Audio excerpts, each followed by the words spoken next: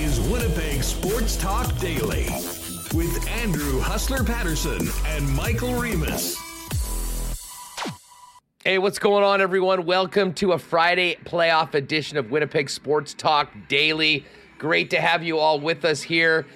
Lots to get to today coming out of a Game 2 loss for the Winnipeg Jets, but the team coming back with the split and getting ready to drop it tomorrow afternoon with the Vegas Golden Knights in front of the whiteout at Canada Life Centre. Lots to get to coming out of last night's game and looking ahead to tomorrow.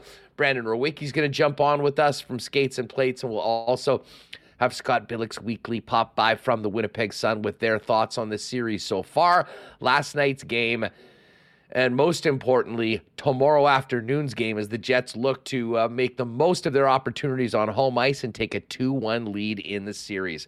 Should be great. We will hear from Rick Bowness as well as Adam Lowry and Mark Scheifele from post-game last night over the course of the hour. We'll also take a look at the rest of the action around the National Hockey League yesterday and tonight. And, of course, drop some marbles before we finish up later on in a couple hours here on Winnipeg Sports Talk. Great to have you all with us. If you haven't already, hit that red subscribe button. If you're new around here, we're live every day, Monday to Friday, 1 p.m. Central, with the latest on the Winnipeg Jets, Winnipeg sports scene, and everything else happening around the world of sports. Just before we bring in Michael Remis, obviously welcome to everyone with us live on the YouTube chat. Got to give a big thanks to the sponsors that make this show happen each and every day. Coolbet Canada, Princess Auto, Modern Man Barbershops, Aquatech, Manitoba Battery, Canadian Club, Vita Health, Wallace & Wallace, F Apparel, the Nick and Nicky DQ Group, Consolidated Supply. Great to see the Consolidated gang yesterday out at their open house. Royal Sports, Boston Pizza, Breezy Bend, Aikens Lake Wilderness Lodge, and the great taste of Little Brown Jug. Michael Remis, get in here. What's going on? Yeah, I'm trying to recover from these late nights here with these West Coast starts. I'm thankful we're going to have an afternoon game on Saturday.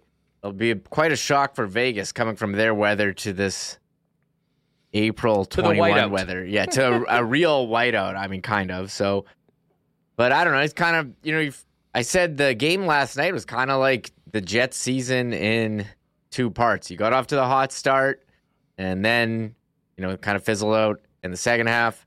But in the end, you are where you thought you were going to be with a split or where you should be. However, the path you got there, like the path they took to 8th place, not, a bit disappointed by that. But coming home, I think you have to feel good.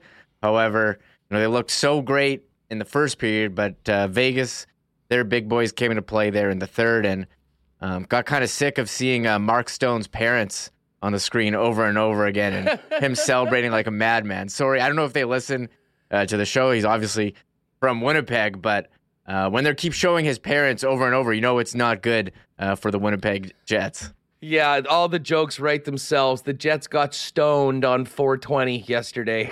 Mark Stone had a huge, huge game. And I'll say this, and you mentioned the first period.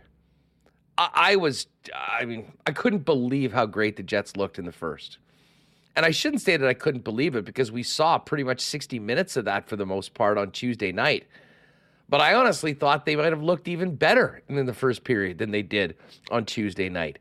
And I think any Jet fan was probably texting their buddies going, this team is incredible. Like, what? This is amazing. I think it's important to realize that the Winnipeg Jets are going up against the Vegas Golden Knights, who are first place in the Western Conference, and you knew that there was going to be a big pushback.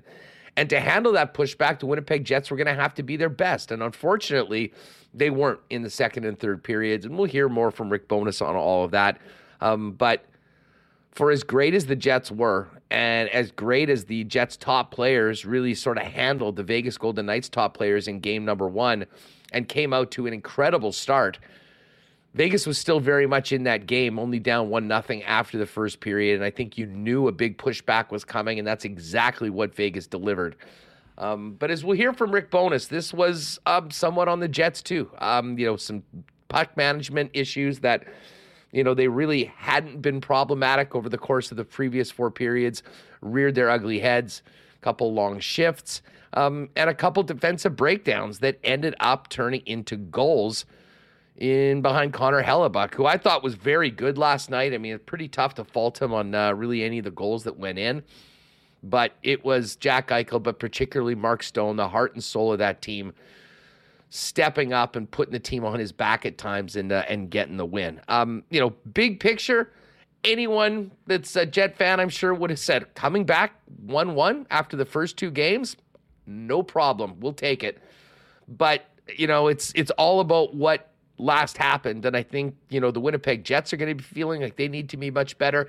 And at the same time, I think the Vegas Golden Knights are going to be feeling like they've found themselves and their game. And man, that's going to set up a hell of a matchup tomorrow afternoon in front of the Whiteout.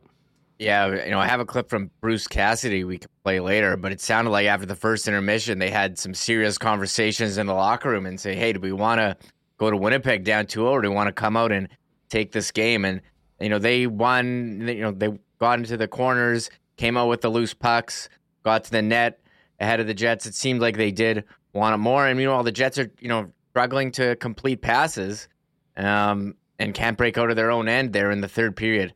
It was a tough one. The first period was fantastic. I mean, it picked up where they left off.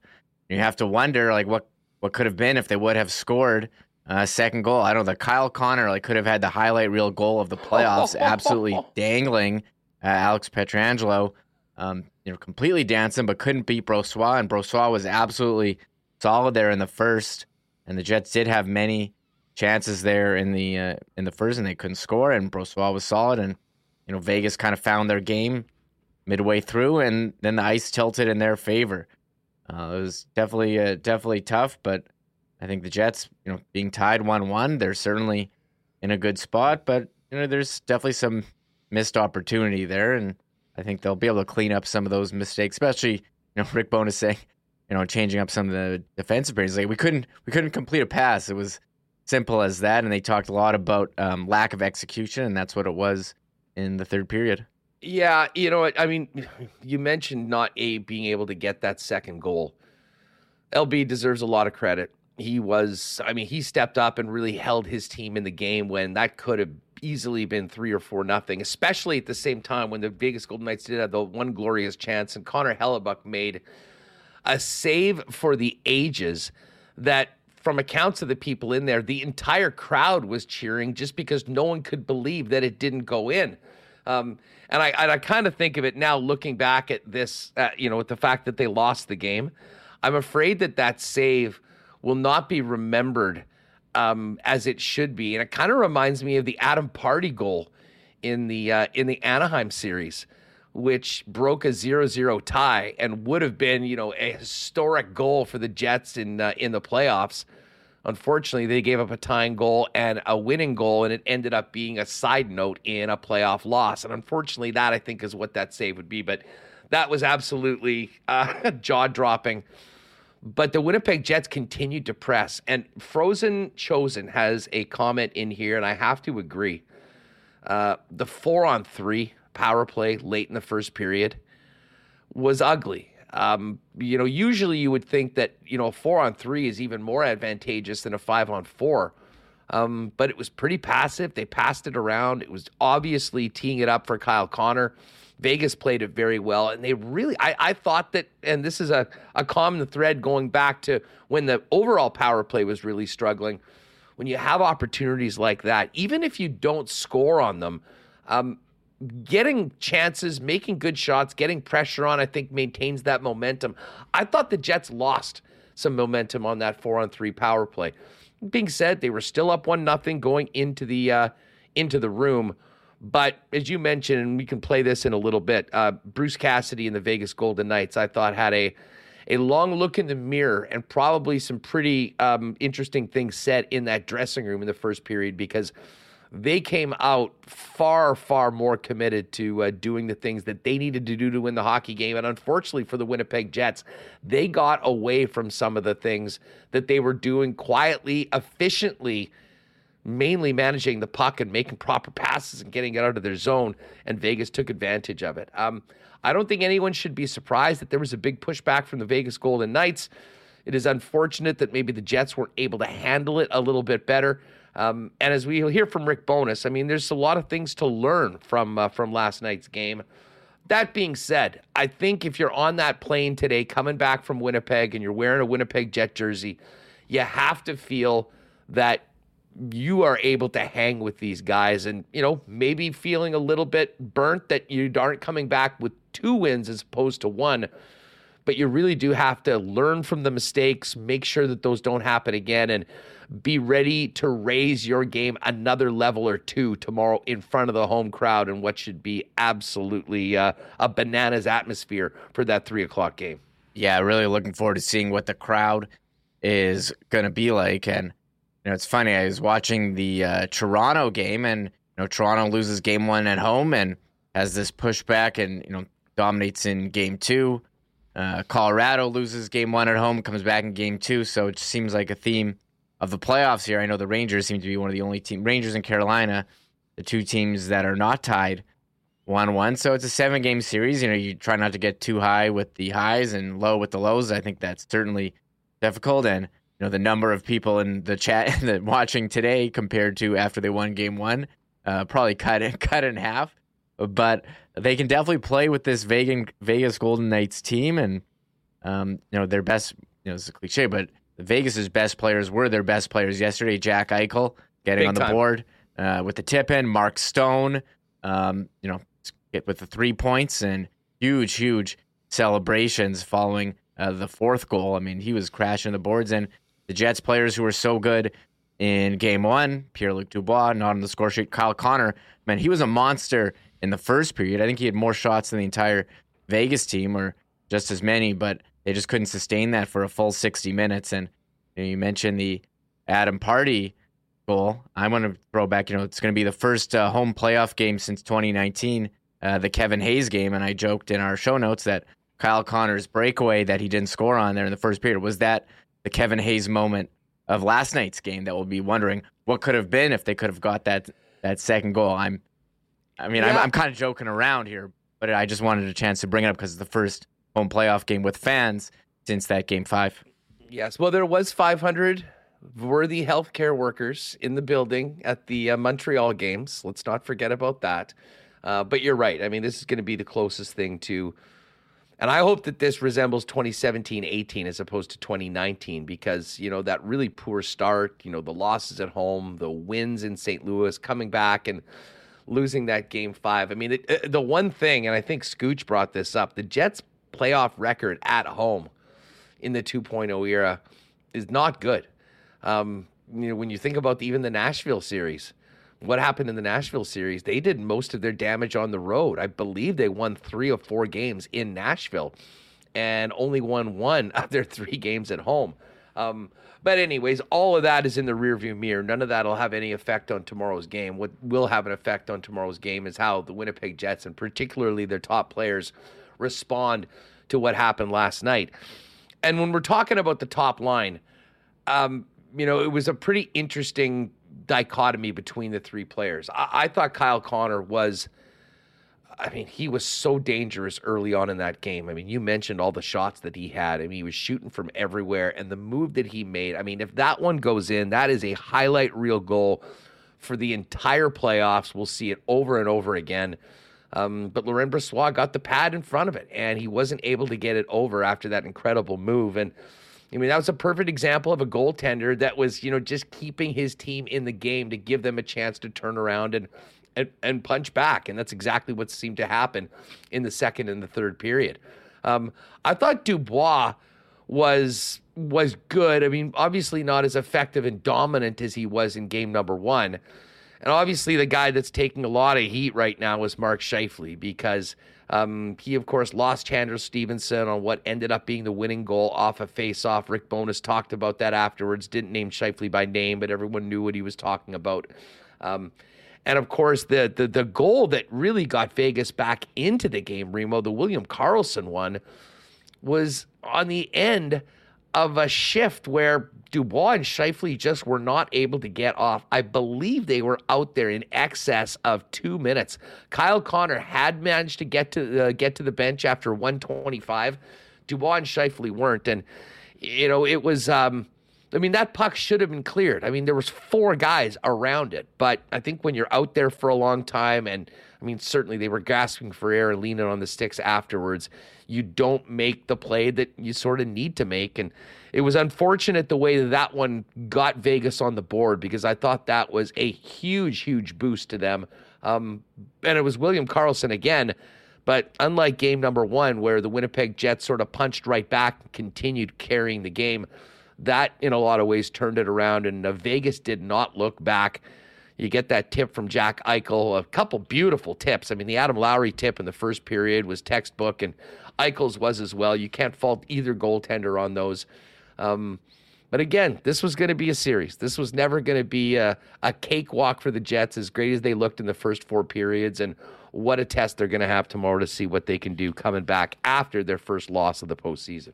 Yeah, I'm just looking at the shift chart at NHL.com. Mark Scheifele, 157, ending with a goal. It says there, and that's never ideal. And the Vegas goals, they were all kind of similar, where they just outmuscled the Jets in the corner. On the 5th goal, DeMello has it, Karlsson takes it. There's 4 Jets there on the Karlsson goal. And Karlsson comes out with it and has a beauty shot. I mean, 2 games in a row, just a gorgeous shot at finding the top corner.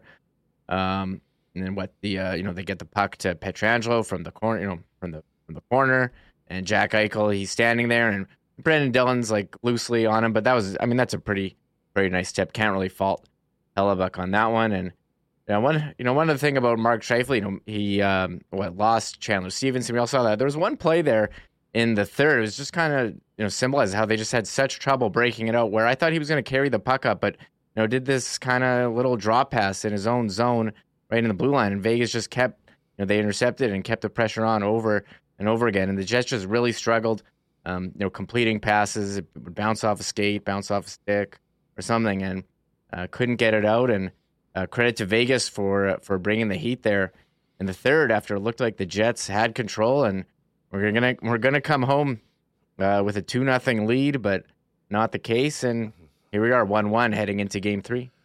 Yeah, interesting comments in chat right now. And Matt Jansen, what's up, Matt, says, I think 55 takes some criticism for not doing enough other things when the pretty offense isn't there. Tough night, hit, forecheck, play D.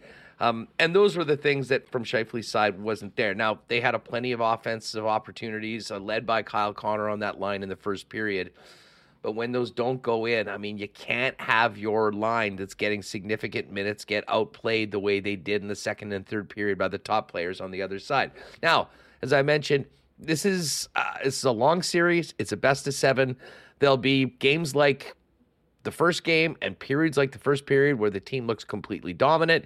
And there'll probably be a couple more periods where Vegas really takes it to the Winnipeg Jets. And it's being able to deal with that, push through it, and get back to the foundations of the Rick Bowness system that did the Jets so well a little earlier. But it's also going to take, that extra level of commitment and will from all of the players. And, fair or unfair, Scheifele's going to get singled out a little bit by a lot of people watching the game because of a couple of the things that we've just mentioned. But they've also got to produce. And they weren't able to make that happen. And the offensive chances really did diminish as Vegas had the puck a lot more, was spending a lot more time in the Winnipeg Jet end and putting a hell of a lot more pucks on Connor Hellebuyck in period 2 and period 3 than the Winnipeg Jets did in the first period. You mentioned the Bruce Cassidy quote. Maybe let's get to that, because we will listen to the Jets, but I am interested, and I'm sure people would like to hear what happened within the Vegas Golden Knights dressing room after the first period? Because, as we said, that was not a great period for Vegas. It was all Winnipeg and could have been much, much worse for Vegas if Laurent Brossoit hadn't really stepped up and made some brilliant, brilliant saves to keep his team in the game. Let's hear. This is Bruce Cassidy. He talked about what changed after the first period for his club. Well, as I said, I think we recognized after the first that we had to clean up some things to be better. We did. We moved a few pieces around. You never know how that's going to impact certain lines, but I just think we realized it was time to get to our game. You don't want to dig yourself too deep of a hole. You're going to have some ups and downs, but I just give the players credit for that. It was time to get to our game. Then scoring goals gets any team gets the people, the buildings now alive, and we're giving them reason to be alive. And that's playoff hockey, momentum swings. And, the other team maybe feels a little pressure to be cleaner, and all of a sudden we're on top of them. And I just thought, for us, a lot of times it's puck management. First period, second shift of the game, we give their best line opportunity after opportunity. We get the huge saves, but that just gives them life, and we got at least that part corrected. If you look at the score sheet, our top guys are all over the sheet. Their guys were all over the sheet the other night, 1-1, right? That's typically how it works, so we corrected that as well. All right, so there's Bruce Cassidy, who was in a much better mood after Game 2 than he was after Game 1. That being said, the Winnipeg Jets have still taken home ice advantage in this series and will have the next 2 games here in the Peg at Canada Life Center in front of a loud crowd, all dressed in white. Cannot wait for tomorrow. Remo, before we talk with Bones and get Scott Billeck in here in a couple minutes, lots of people asking about Nikolai Ehlers right now and say if there's any update on Ehlers. We really will not have any updates on Nikolai Ehlers until tomorrow when we get to the rink. And if you're going to the game tomorrow, as I said, get there early, get there for warm-up. I mean, the atmosphere of the playoff warm-up has always been something special here in Winnipeg, and I think the crowd can really make something happen and get that atmosphere cranked up even more, and try and get the Winnipeg Jets to the spot where the Vegas Golden Knights were in those in those 2 periods. But Remo, we were just expecting that, we'll probably see whether 27 is out there tomorrow. You were mentioning that Ken had a take on that this morning? Yeah, Ken, I'm just picturing Ken hounding Rick Bowness, asking him about Nikolai Ehlers' status, because, Bowness has laughed at all the questions. But Ken did tweet 10:53 a.m. Rick Bowness said this morning that he's hopeful Nikolai Ehlers will receive medical clearance to suit up in Game 3. So, hopeful. Well, is that the same as him saying day to day? Is that a change? Is that an upgrade from day to day? I'm sure he was hopeful the last couple days that he would. I think the other times, he just said day to day, and this time it's okay, maybe he'll be back. I'm hopeful. Is that an upgrade? Hopeful? What's the % chance? What's day to day? How much would you bump up the chances of him playing? 10% more?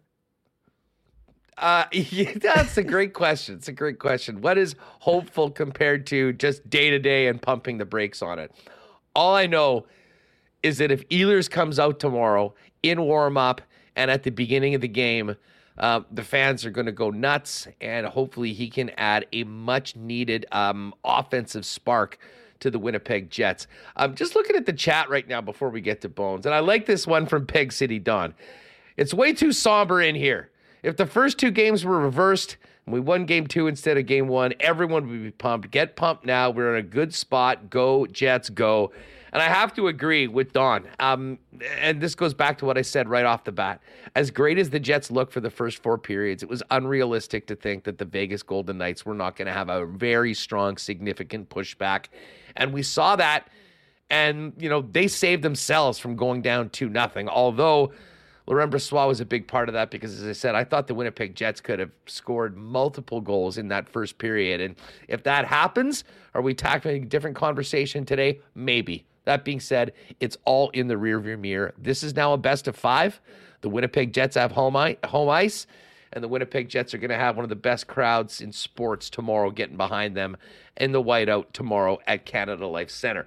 But before we bring in Billeck, let's hear a little bit from Rick Bowness and the Winnipeg Jets coming out of last night's game before we really focus in on the matchups and what needs to change and hopefully be better for the Jets coming up in Game 3.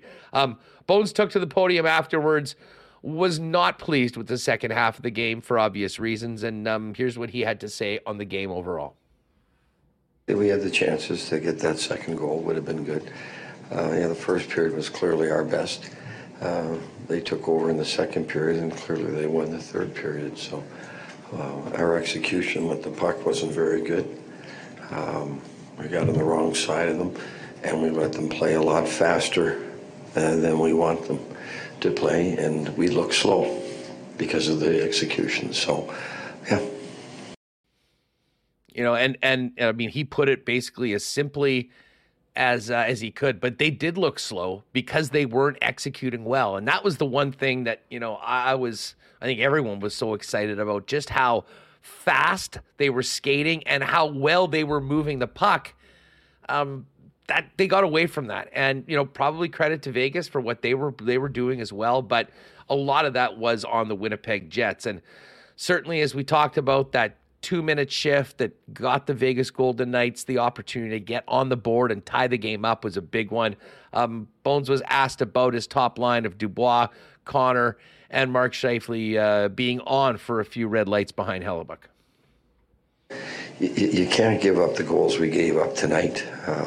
You know, when it was 2-2, we had a great opportunity to make it 3-2, and they came down and scored. You can't lose a face-off like that and lose the guy going to the net. And then even the fifth goal, we got out-muscled behind the net. You can't lose games there in the playoffs like that. We did. All right, so there's Rick Bowness referring to Mark Scheifele losing Stevenson off of the face-off for what ended up being the winning goal. And then, you know, the puck battle. So many of these things just come down to puck battles. And I believe it was Dylan DeMello that lost that one on the fifth goal going forward. He did mention it being 2-2. And I mentioned the beautiful tip from Adam Lowry that got the Winnipeg Jets on the board. It was really unfortunate the team didn't win the game. We talked about the Adam Party goal that, you know, was just a side note in a loss. Unfortunately, our guy Stenny getting on the board. And I thought the fourth line was really good, Reem, yesterday. And that play, I can tell you where I was watching the game, people were losing it. The Saku Menelainen to Stenny combination when they were down to get it to 2-2. Such a big moment. And to get that sort of contributions from your fourth line to tie a game back up, probably even more tough to handle the way things went for the Winnipeg Jets, because those type of goals from unexpected sources are often huge difference makers when you're talking about one game come playoff time. You don't get a lot of goals from the Jets' fourth line, and to get that in a huge moment to tie, you're thinking, okay, if our big guys can come and help us out, you've gotten a goal from the third line at Adam Lowry in the power play, although he may have even been the first line in game one. You've got a goal here from the fourth line. You need, the Connor Dubois Scheifele line, who was so good in game one, to step up, or the second line, Nemesnikov, Niederreiter, Wheeler. They had chances, but they just weren't able to capitalize when they had the opportunities. In Vegas, came down and, use the cliche, wanted it more, but when you keep losing these puck battles in the corners, that's leading to goals. That's what it is. And you heard Coach Cassidy say that, in the clip we just played. So credit to Vegas. But I think the Jets are still clearly are still in the series 1-1. You got to be happy with the position that they're in. Yeah, but got to get that one tomorrow. And I know the fans are going to be bringing it. Speaking of which, let me get to a why not question of the day for our friends at Nod Autocorp over at Waverly and McGillivray. For everyone that is in the YouTube chat, who's at the game tomorrow?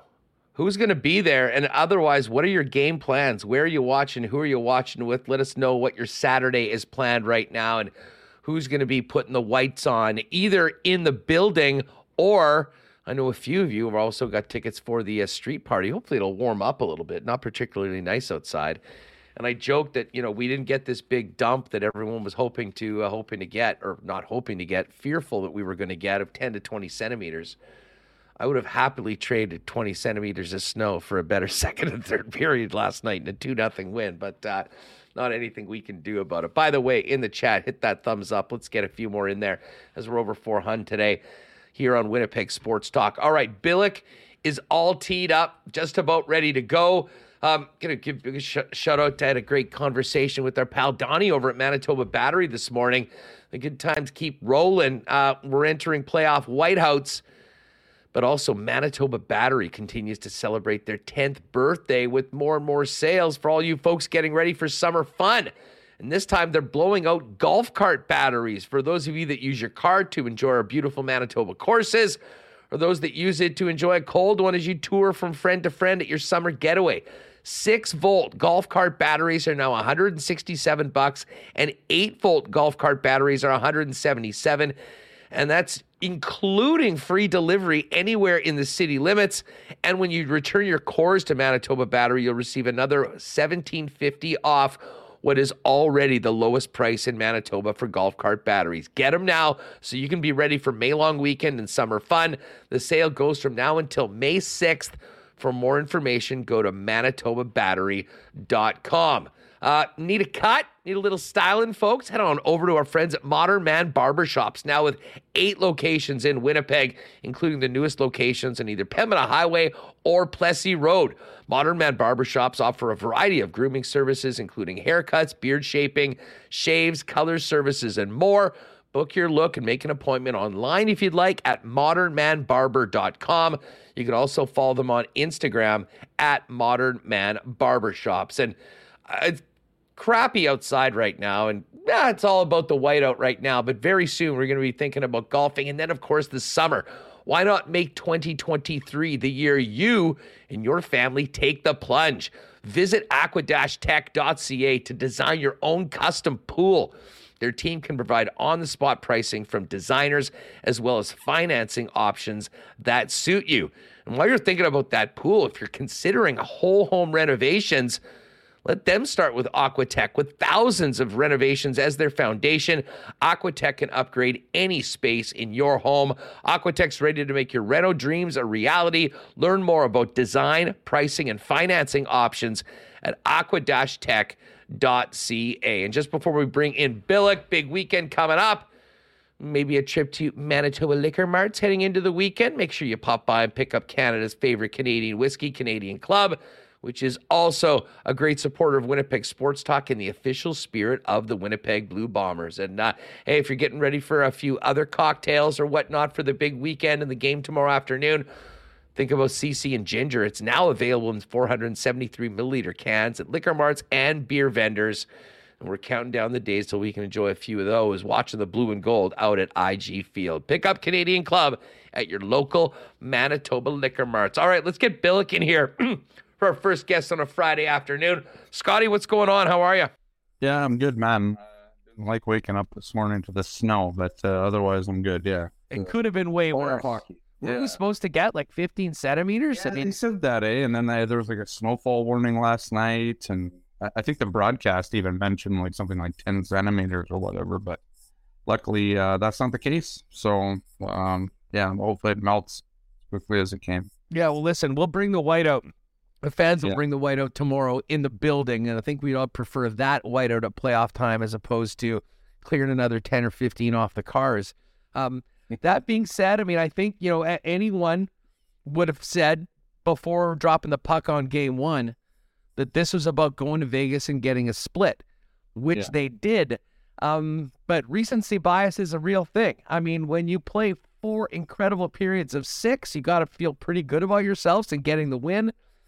But the fact that the 2 periods that weren't at the top level were the most recent ones, and Vegas got life back in the series, you maybe don't feel as great about it, but big picture, the Jets did what they needed to do and have a huge opportunity tomorrow at home in front of their home fans.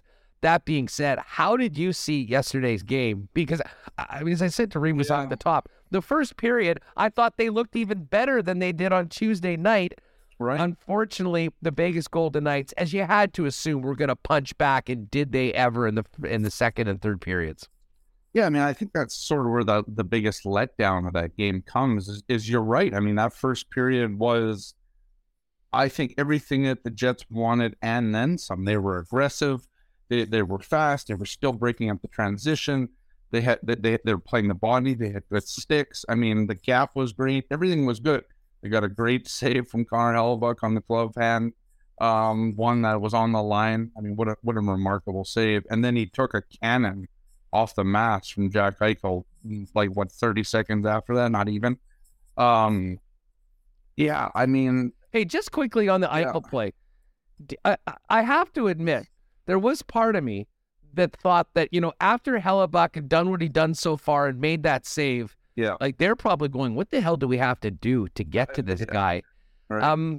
Every now and then, a heater right to the dome of a goalie could maybe rattle them. I mean, I don't think Connor Hellebuck's getting rattled by anything, but I'm not sure that wasn't a scud meant to maybe loosen him up for later on. That being said, it was somewhat scary. I mean, he got cut on it when going on, and first Morgan Barron, then Hellebuck, the blood brothers of the first 2 games on the road. But just that save in itself, the one before that everyone was talking about, as I said, it's too bad the team lost the game because that save would go down as an incredible moment in Jets playoff history if it was part of a big win on the road. Well, yeah, for sure. And I think that save, I mean, or the off the mask, like goalies' masks are now, contoured and such that, pucks are supposed to kind of deflect off the face, right? I think Connor Hellebuck, I haven't seen like a slowed down replay of it yet, but like he took that flush, like that thing hit him directly. And I think that's, just the impact. I think they said on the broadcast it was 95 miles an hour. And the impact of that obviously pushed him in. I'm guessing it was the top part of the eye hole that pushed down and just caught him right across the eyebrow.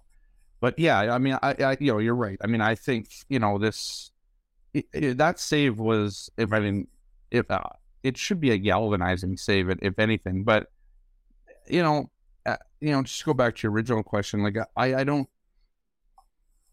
know how the team. I don't know why they got away from what they were doing. Like, that's like, was it the 4-on-3 that deflated them? Was it, that they didn't get that extra goal? Was it the, coming out of the first intermission, giving up the Carlson goal where the top line takes a 2-minute shift essentially, and Neil Pionk and Brandon Dillon are out there for 92 seconds, I believe it was. That disrupts the rhythm of a game. And especially in a game where there's a lot of penalties still being called. There was, 7 last night. It was one more than game 1.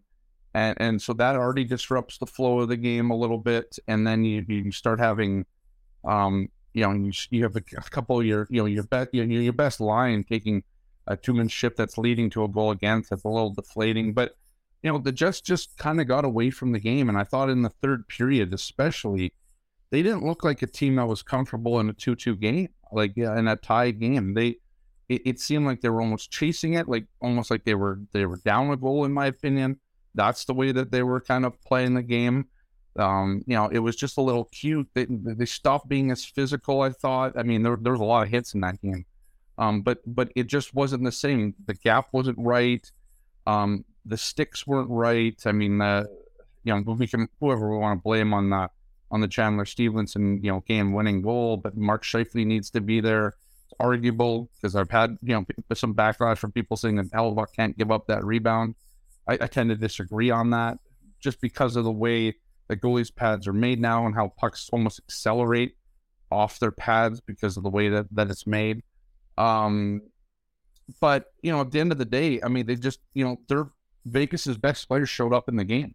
And they took it over, they took it over. I think you're exactly right. Because if you just watched the first period, you wouldn't have been saying that. And we just played the clip of Bruce Cassidy talking about afterwards. But speaking of the top players on the club, I mean, you mentioned 2 things right off the bat, Scott.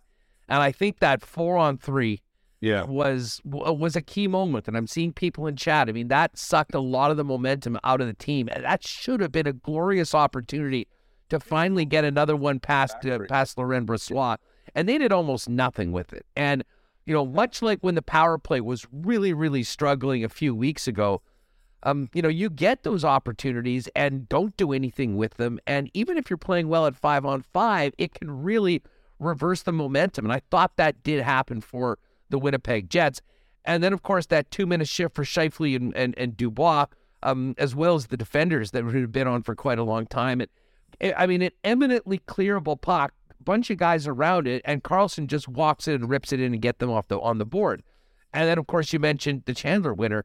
That top line was centrally involved in all of that. They were on the power play. They were out there forever and weren't able to get off on the goal. And then Mark Scheifele in particular, who wasn't singled out by name by Rick Bowness, but he made it pretty clear that you need to be. This is playoff hockey. You cannot be late or be caught puck watching around it.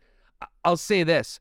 Hellebuck, as brilliant as he was in so many aspects, the rebound control maybe was the one area of his game that I think could and needs to be better. But when we're talking about all of these things, we're not talking about Connor Hellebuck. We're frankly talking about that top line, and in particular Mark Scheifele, who you can get past some of those things if you're putting goals in yourself. Yeah. But if you're not, and the top players on the other club are making the difference, you're probably not going to win the hockey game. And I think this is a huge challenge to Scheifele in particular to step up and have a much more positive impact in the game tomorrow afternoon. Yeah, 100%. I mean, I thought he was good and engaged in game one, and I don't know where it changed in game two. Like it's so, I mean, it's sort of a microcosm of this season, right? I mean, we know that, you know, it's the playoffs and it's new, and everybody was on the high after game one because of how well the Jets, played, and they did play well. They played very well in that game, right?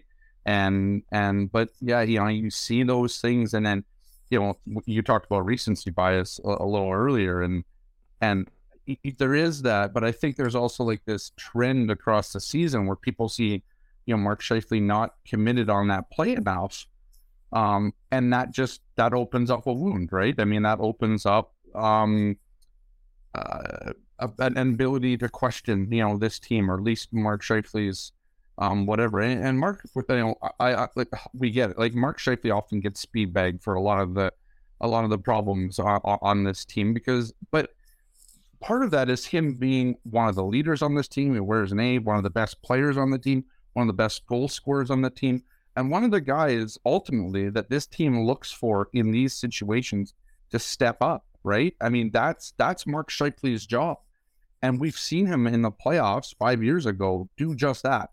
I mean, tied a record. I think it was tied a record for most road goals that season. It was such a good playoffs. We haven't really seen him in the last couple of playoffs because he had his ankle problem with Matthew Tkachuk hit in the bubble, and then he obviously Jake Evans. We saw him in the first round, but then he drilled Jake Evans, and then he was out of that Montreal series, and so. Oh, and he wasn't any good in the St. Louis series either. I mean, this really goes back to the best we've ever seen from Mark Scheifele was really him. That Nashville series was the Mark Scheifele series, and they need more of that. But listen, the puck won't always be going in the net. But here's the thing, and Rick Bowness talked about that after the game. It's one thing to not score, but you still need to do the things that got you to that point in the first place. And, listen, this is not to just pile on a guy, but he needs to be better. And the bottom line is, it would be great to see them score goals and, to be more offensively potent. But I'll tell you what, if you're going to be out there in those key situations, in tie games, in playoff games in the third period, you better be on your man. You better be as committed to doing those little things as the Vegas Golden Knights were in the last two periods. Yeah, I mean, exactly. I mean, Mark Scheifele can't go -3 in a hockey game. I mean, that's just the way it is in the playoffs. You can't get dominated. And by the way, that's exactly what everyone was saying about Mark Stone and Jack Eichel in game number one. Of course, yeah. I mean, that's the thing, right? Everything good that we said after game one about the Jets, I mean, this is how quickly it changes, right? I mean, this is in a hockey mad market.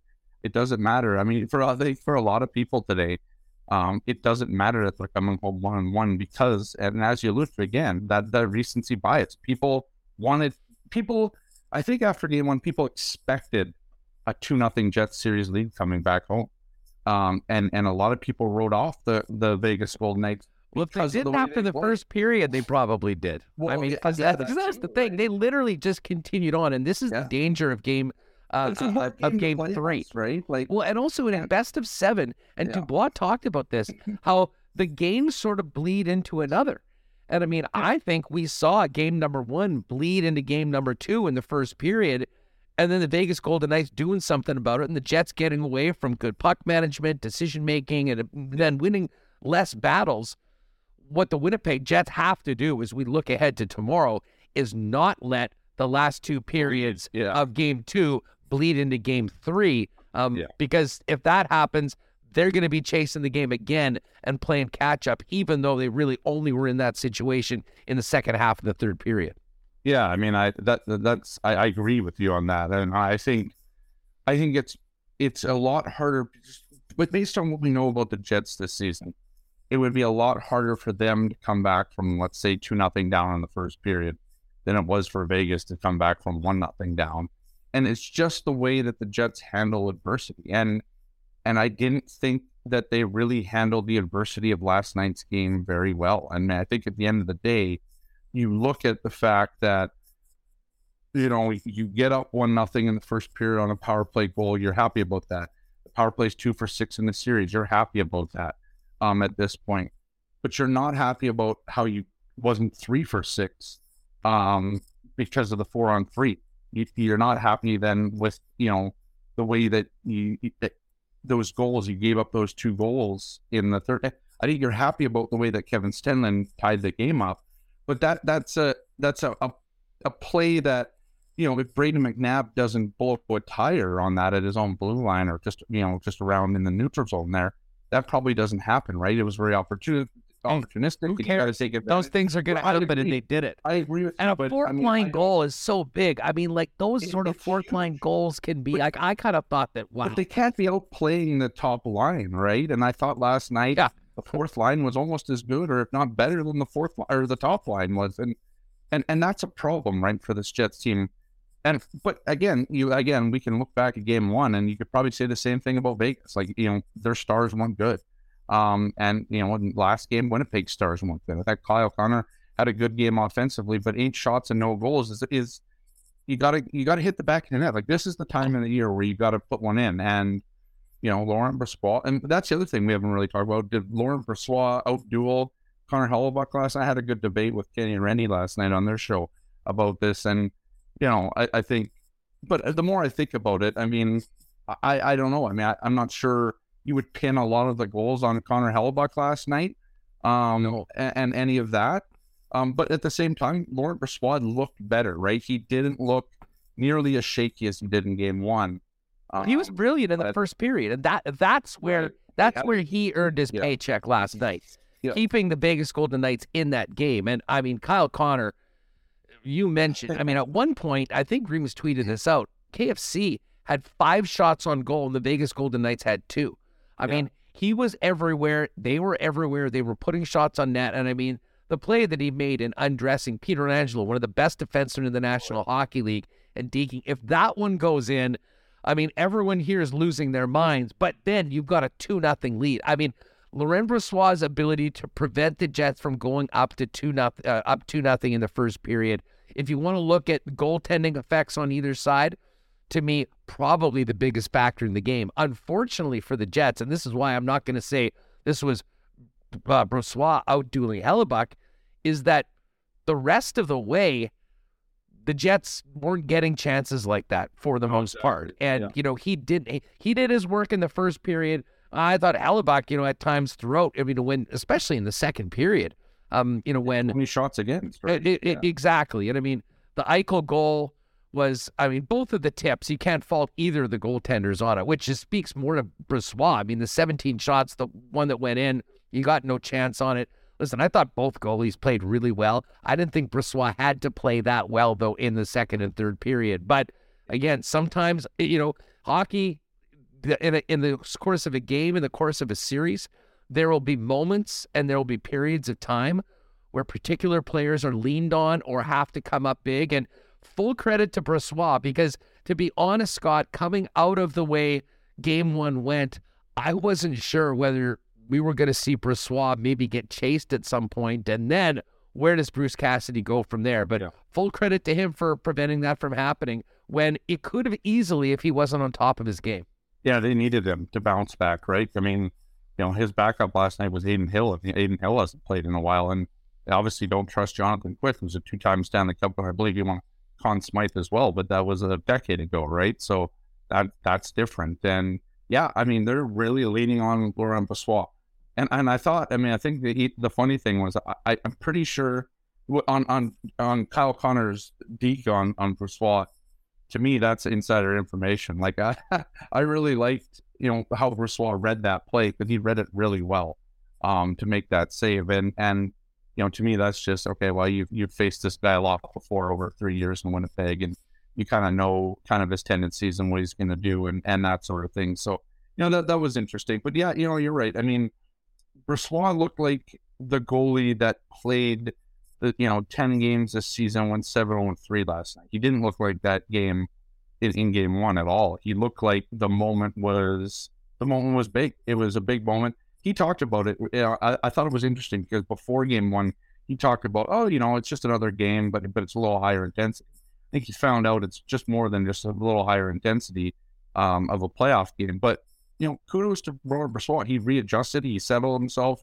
reset, and came out and had a good game. I thought that's what Vegas did, as a whole, as a team.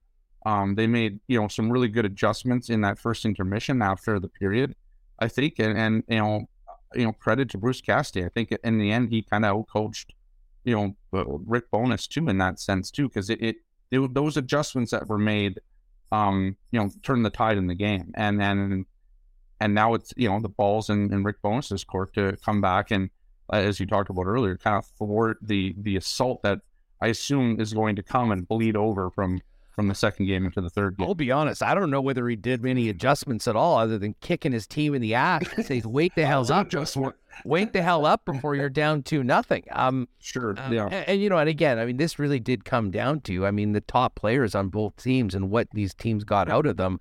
But also, I think some of this was self-inflicted, but I will give Vegas a lot of credit for, the way they forechecked, the way they got on the Winnipeg Jets. They did force the Jets to, make some mistakes. I think the pressure that they put on them was a big part of the fact that the puck management, which was so good from about the 10-minute mark of period number 1 in game 1 through the first period in game 2, just wasn't there because it wasn't easy. They made it that much harder to do. Just quickly, Nikolai Ehlers' situation. Everyone hopeful that we're going to see him come back tomorrow. And I guess Kenny tweeted today that Bones had said that he's hopeful that he'll play. Let's just say he does tomorrow. Sure. Is it as simple as going back to where the lines were, putting Ehlers on the left side along with Nemestikov and Wheeler, Niedermeyer playing with Lowry, and Morgan Barron going down and playing along with Stenny and Menelainen, and Gus gets back up to the press box? I think so, yeah. Because I liked, in my opinion, I liked watching those four lines down the stretch over those final 5 or 6 games that they played together. They were dominant. All the analytics would suggest that. I think Rick Bowness knows that. And I think you need to put, Ehlers back into that spot and let him go. I thought that Niederreiter with Adam Lowry and Mason Appleton really gave that team a proper shutdown line.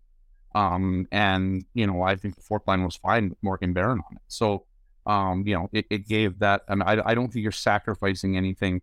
I think that line gets better. Just David Gustafsson hasn't played enough this season to be as effective as you'd want to be.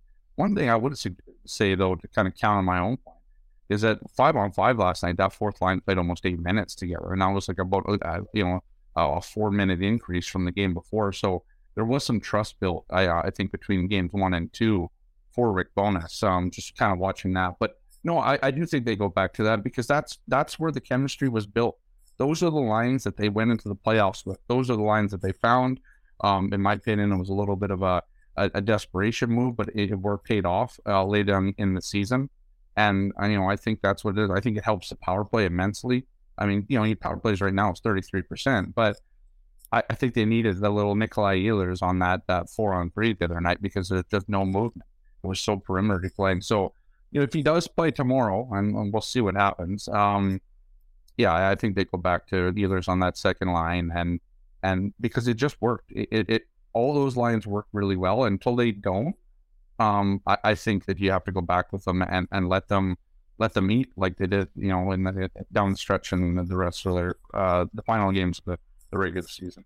Hey, what do you and the boys have cooking in the sun heading into Game 3?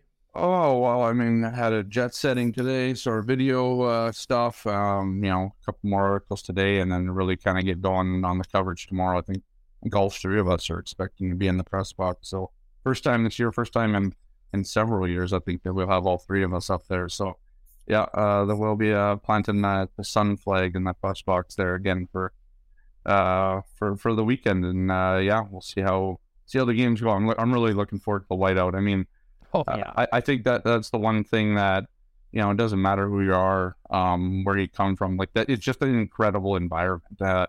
I think back to 2014-15 where the stands were packed for the warm up. Like, that's how ridiculous. I hope that's the case tomorrow. Oh yeah, and if you're listening, if you're going to the game tomorrow, get there early, because that was special.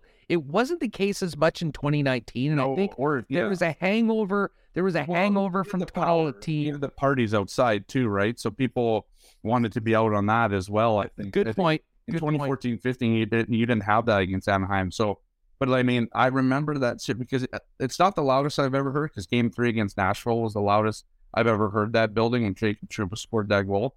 But I do think that when you have all the fans, like, the 15,000 plus in that arena chanting "Go Jets, go" in the warm up, right? Like that's something that most players don't get to experience. And I think the big thing about tomorrow is there's so many players on this team now that have never experienced that because of not even, you have to go back to 2018-19 until the last whiteout was here. Everything else has been COVID restricted or in the bubble or whatever, right? So yeah, I'm looking really fortunate because the atmosphere is it's next to, it's second to none, right? It's a wild place to be, and the fans really make it something special for everybody that's in that building. Well, you guys enjoy the press box. I'll be with the people in the stands, and I can't wait for it. I'm with you all the way. I mean, I hope we see that place as full as possible for the warm-up right now, and hopefully it'll give the Jets a big boost, try and get another one up and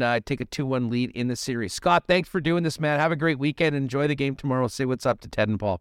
Yeah, will do. Appreciate it. Thanks for having me. All right, we're going to go from Billick to Rewicki. Before we do that, I've got to give a big thanks to our friends at Vita Health Fresh Market, family-owned and operated since 1936, carrying Winnipeg's largest assortment of local products at great prices on natural and organic supplements, beauty products, and groceries. Folks, healthy fats are important. That's right, healthy fats. Omega-3 fatty acids, beneficial for your skin, brain, joint, and heart health. That's where Health First Omega Supreme comes in. Get your healthy fats the easy way with this one-a-day soft gel. Health First Omega Supreme is on sale all month at Vita Health Fresh Market. If you can't make it down to one of the 7 Vita Health stores, you can also visit their website to buy online at myvita.ca. Local delivery is now available. Our friends at Wallace & Wallace are ready for spring and summer. They are the fencing and overhead door specialists, serving residential and commercial customers since 1946. If your property needs the security and protection of a new fence, or if winter's done a number on your old one, they've got you covered with vinyl, ornamental, welded wire, chain link, or wood fences. And if it's time to replace your garage door, Wallace & Wallace are the garage door experts with Winnipeg's largest selection of overhead garage doors. 204-452-2700 is the number. The Wallace team will arrange a time to come out and give you a free estimate. You can also visit them at wallacefences.com or pop down to their showroom on Lawson Road off of Kenniston. How's the closet looking, fellas? How's your menswear looking as we get into spring and summer? If you need to up your menswear game, pop on down to F Apparel. Custom suits beginning at $400, along with chinos, golf pants, custom shirts, both tucked and untucked styles, and an incredible selection of menswear accessories. In a wedding party this summer, get your suits at F. Everyone will get a 15% discount on their custom suits.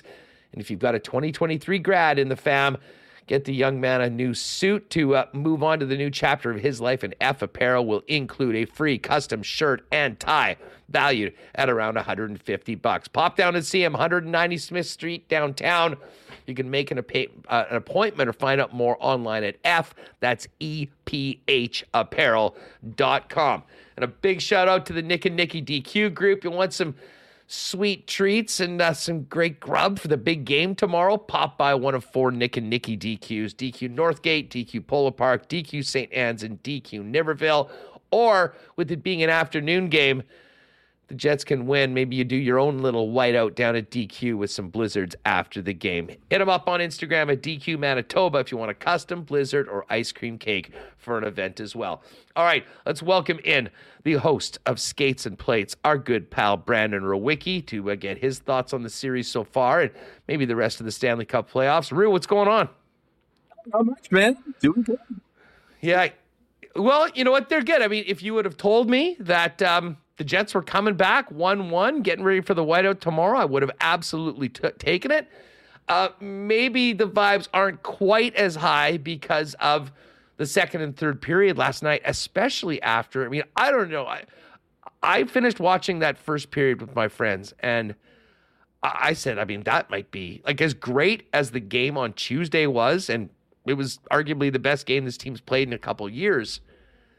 I thought they might have even been better in the first period last night, which frankly made it a little more disappointing the way the game sort of got away from the Jets and how successful Vegas was in counterpunching after a complete onslaught from Winnipeg in the first 20. Yeah, I mean, disappointing, but also kind of encouraging in a weird way. Like, I don't know about you, but I feel pretty good heading into this back-to-back here in Winnipeg right now. And it didn't work out for them in game 2, but I mean, at some point you had to imagine that Vegas was going to come out with something. I mean, it took them 25 minutes to get going, which was, shocking in itself, but you had to imagine that was just going to be a tough one for the Jets to pull off. They were playing with house money going into it. I guess the real disappointment just was that, you had that chance to put your foot on the throat in the first, and you could have almost ended the series there if you grabbed 3 goals. But, they get the one, and Brossoit played really good as well, and he was a big part in keeping it within striking distance for Vegas.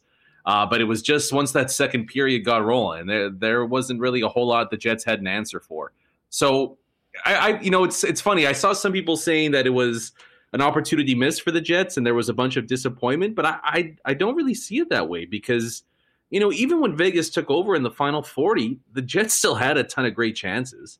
And if that's going to be the best punch that Vegas has to throw here, I don't know. I feel pretty confident still that the Jets can grab, at least 3 wins in the next 5 games here. And I think anybody that's feeling a little down after having things all squared heading into Winnipeg for game 3, I don't think that's the mindset to take here. I think the club quite easily won 4 of the 6 periods, and they were still competitive in the 2 periods last night that the Golden Knights took over there. And so I think a better effort from the Top Guns here in Winnipeg in this one on Saturday afternoon will go a long way. And, Hellebuck's rolling, Morrissey's rolling. There's still way more positives than negatives headed into the middle of the series. Yeah, you know what? I love that take. And and I think it's important to look at it in the big picture, look at what the team has been able to do, as well as learn from, what Vegas did in the second and third period and be ready for it a little bit more. Because, as Bones said after the game, a lot of the things that disappointed him were, in some ways self-inflicted. Now, I'll give a lot of credit to Vegas. I think anyone that knows what this team is made of, what they accomplished through the regular season, had to expect that this team was going to come out and play like their season was on the line in the second and third period. And they did it. Their top players looked night and day. And if you really want to compare the 2 games, what the difference was, the Jets' best players were the best players for the full 60 minutes in game number 1. And in game number 2, Mark Stone in particular, the heart and soul of that team, but also Jack Eichel, kind of stepped up and announced their entering the chat, if you will, and making a difference. But the Winnipeg Jets need to manage the puck the way they did earlier on down the stretch and in the first game, and do some of those simple things that got away from them a little bit that cost them. And I'm with you. There's no reason why this team can't win 3 out of 5, and I think they've shown themselves the ability to do that. They just need to get away from some of the things that cost them, and a lot of it is going to be relying on the guys that get the big paychecks, in particular that top line. Kyle Connor's got to score on some of those opportunities. He had so many early on, and as was quite a topic in the chat and certainly Bones afterwards, You know, if you're Mark Scheifele and you're not scoring, you got to make sure you're holding things down as best as you can, at least. You can't be watching the puck. You can't be giving a Chandler Stevenson that sort of space in front of your own net. Those are pretty simple things, but they're also very correctable things. I mean, in theory, yeah. I mean, we've seen in the past it's been a bit of an issue, so it's like good point. And that's like I was wondering what you feel about this, because I was talking about this.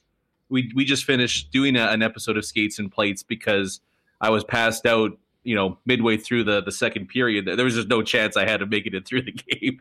But like how concerning should it be? Because everything was done right in game one from that top. I mean, they were so that was what everybody's dream is, that those guys can be out there.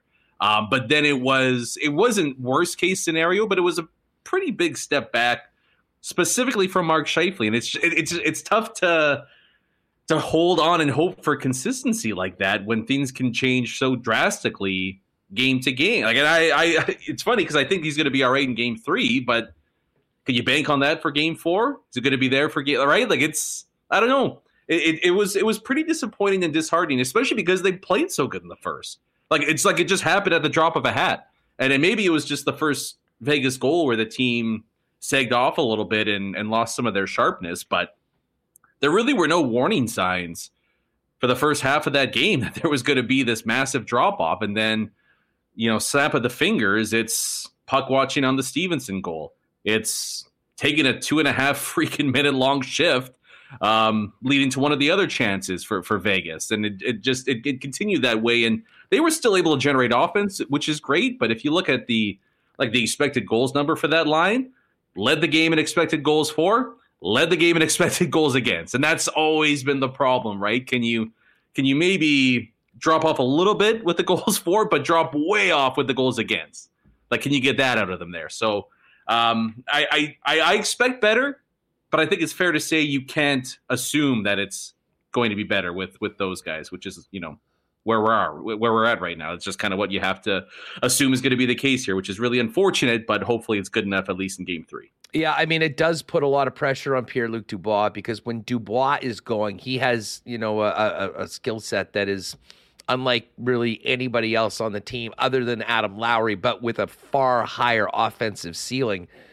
And, you know, I mean, that 2-minute shift was so damaging, and Bones talked about shorter shifts, and obviously you can't just, you know, peel off when the puck's in your own end, but the ability to win a battle, to get it out, you know, they weren't able to do that. And, you know, the guys, that was so frustrating because, I mean, you had 4 guys around it and guys that had been out on the ice for a long time. But when you've been out there that long, even the simple plays aren't very simple. And, you know, William Karlsson, I think, sort of identified this. It was in between those guys and just kind of swoops in and rips one in. And all of a sudden, Vegas is right back in the game. But again, this goes back to Brossoit and his performance in period 1.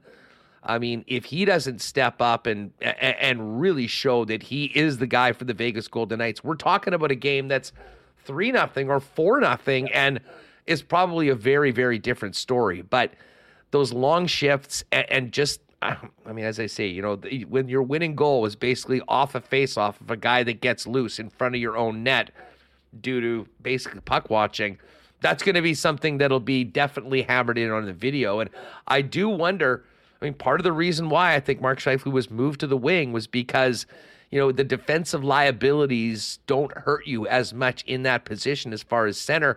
They're still switching the guys and letting Scheifele take the faceoffs on his strong side. I'm not sure that maybe that experiment is limited, shall we say, depending on where they're at in the game, because I'm not sure that happens as it did if Dubois is in the circle, even if they lose the draw. No, it's a fair point. And I mean, you wonder too, at some point in the series, if we do see a change in the top 6, where whether it's Scheifele, Dubois down the middle, or just those two on different lines, like what the move is. And I mean, if you're like me and hoping to see Dubois, Scheifele 1-2 down the middle, the Stevenson goal is exhibit A of why that might not be the best idea. But like, you do wonder at some point here, not that they're your 2 most dangerous offensive weapons, but just to spread the wealth in that top 6. because the third line has been, as they have been for how many weeks now, really, really successful and steady and strong for them. And I don't know how much you necessarily want to break that up, but, do you need a little bit more scoring punch on that second line? And that's the risk, too, when you put all your eggs in one basket, overloading the top line is when they're going, they win you get hockey it if games. Ehlers comes back. I mean, what a weird situation this has been. I mean, who knows, right? I mean, does anybody know what's going on? I don't know if they were just holding him back for Game 3, especially after you get the first one in Vegas, where it's like maybe we can make do for Game 2. It's got to be something. I mean, if the doctors are not clearing him to play, I mean, that's why I said after game number 1. I mean, you're talking about a 48-hour turnaround. Having won the first game, I mean, once they won that, I didn't think that they would push anything. But I do think, and listen, what a boost it'll be for the team, for the crowd, if Ehlers is out there tomorrow. And as I talked with Scott, I would assume that if Ehlers is good to go, and let's hope that is the case, he goes right back to the left side of the second line with Vlad and Wheels. And then Nino Niederreiter comes back down to, and listen, Morgan Barron has been awesome, and we all know the Warrior, just still insane that he came back in that game after what happened to him. But the way Adam Lowry's playing right now, and Mason Appleton is Mason Appleton, he's really going. Having Nino Niederreiter on that line, a guy that scores 20, 25 goals in his sleep every season, has been very engaged, playing a very physical style. I mean, that is almost a dream scenario to have him playing with those guys. But you need to have the guys above him in the lineup, and they have that if it's Ehlers. Although Ehlers might not be the guy that's a prototypical playoff guy, and if he is injured or dealing with something that's iffy, I mean, I think that might have been part of the reason why he was held out as well by the doctors, is that that he'll have a massive target on him the second he gets out there, and Vegas is going to physically challenge him. So you want him to be ready to go and ready to handle it so he can hack the game and be the effective player that he is. Yeah, it's just bizarre that, Ehlers says he's ready and the team says otherwise. Like, especially come playoff time, like that usually takes precedence, right? It's just a bizarre situation overall. And you mentioned Morgan Barron. I just want to get this thought out there because it's been in my head. That's going to be the number 1 Halloween costume in Winnipeg this year. Morgan Barron. I'm glad you like that. I'm glad you like. I was thinking about that when I saw before Game 2 there. I'm like, that's got to be like a bunch of 10-year-olds door to door rocking the 75 stitch scar down the side there. But yeah, I mean, I imagine that would be how the lineup goes, and why not, right? Speaking of Barron, people in the chat are already saying that they're coming tomorrow wearing bandages and whatnot in their as part of their white get-ups for the game. Or the heli, like the big square Band-Aid over the eyebrow there, like one of the two, right? And hey, look, I know Barron's we all know he's a gamer now, but like maybe getting them on the fourth line and giving him a bit of a break there might not be bad for the guy either. Like, he's only dealing with losing a pint of blood. Like, maybe let's give him a couple minutes off per game. But that's why the return of Ehlers is just so massive, because, like you said there, to have a guy like Nino on the third line, that's such an advantage. There's probably not too many third lines, man, that have somebody like a Nino Niederreiter on them in the entire playoffs right now. I'll say this, in the entire playoffs, the way that he's playing, I'm not sure there's a lot of third lines that have a guy playing like Adam Lowry is right now. Exactly. And I mean, the Golden Knights forward group is so interesting to me too, because I don't know, I've been pretty underwhelmed by them so far. And I know they were all awful in Game 1, but even in Game 2, like there's just not a lot of finishing ability. There's not a lot of high-end talent in that forward group. And if the Jets can turbocharge a third line there and have them take care of business against pretty much anybody, it's going to be tough for the Knights to slow down that Winnipeg offense. Well, let's get to, the fact that tomorrow and Monday is a home game for the Winnipeg Jets, and it's been Bruce Cassidy with the last change in the first 2 games, and he's been very clear. He's trying to get Jack Eichel away from Adam Lowry. How impactful do you think will that last change be for Rick Bowness in getting the matchups that he wants when the puck's being dropped throughout the game? Yeah, massive. Especially if you can get as much as possible, if you're going to overload the Scheifele line, to get them away from, I think even more so, get them away from Mark Stone as opposed to Eichel.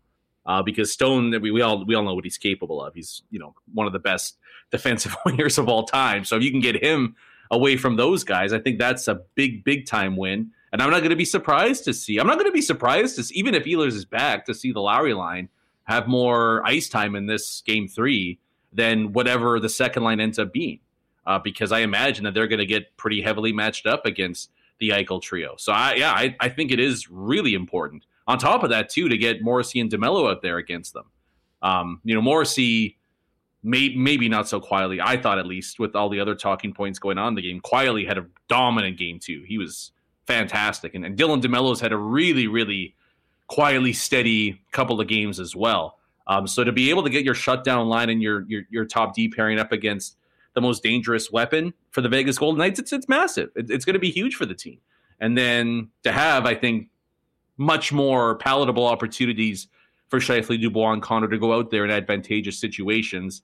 Yeah, I'm not going to be surprised if we see much closer to a Game 1 performance from those three as opposed to what we saw in Game 2. That's what I'm talking about.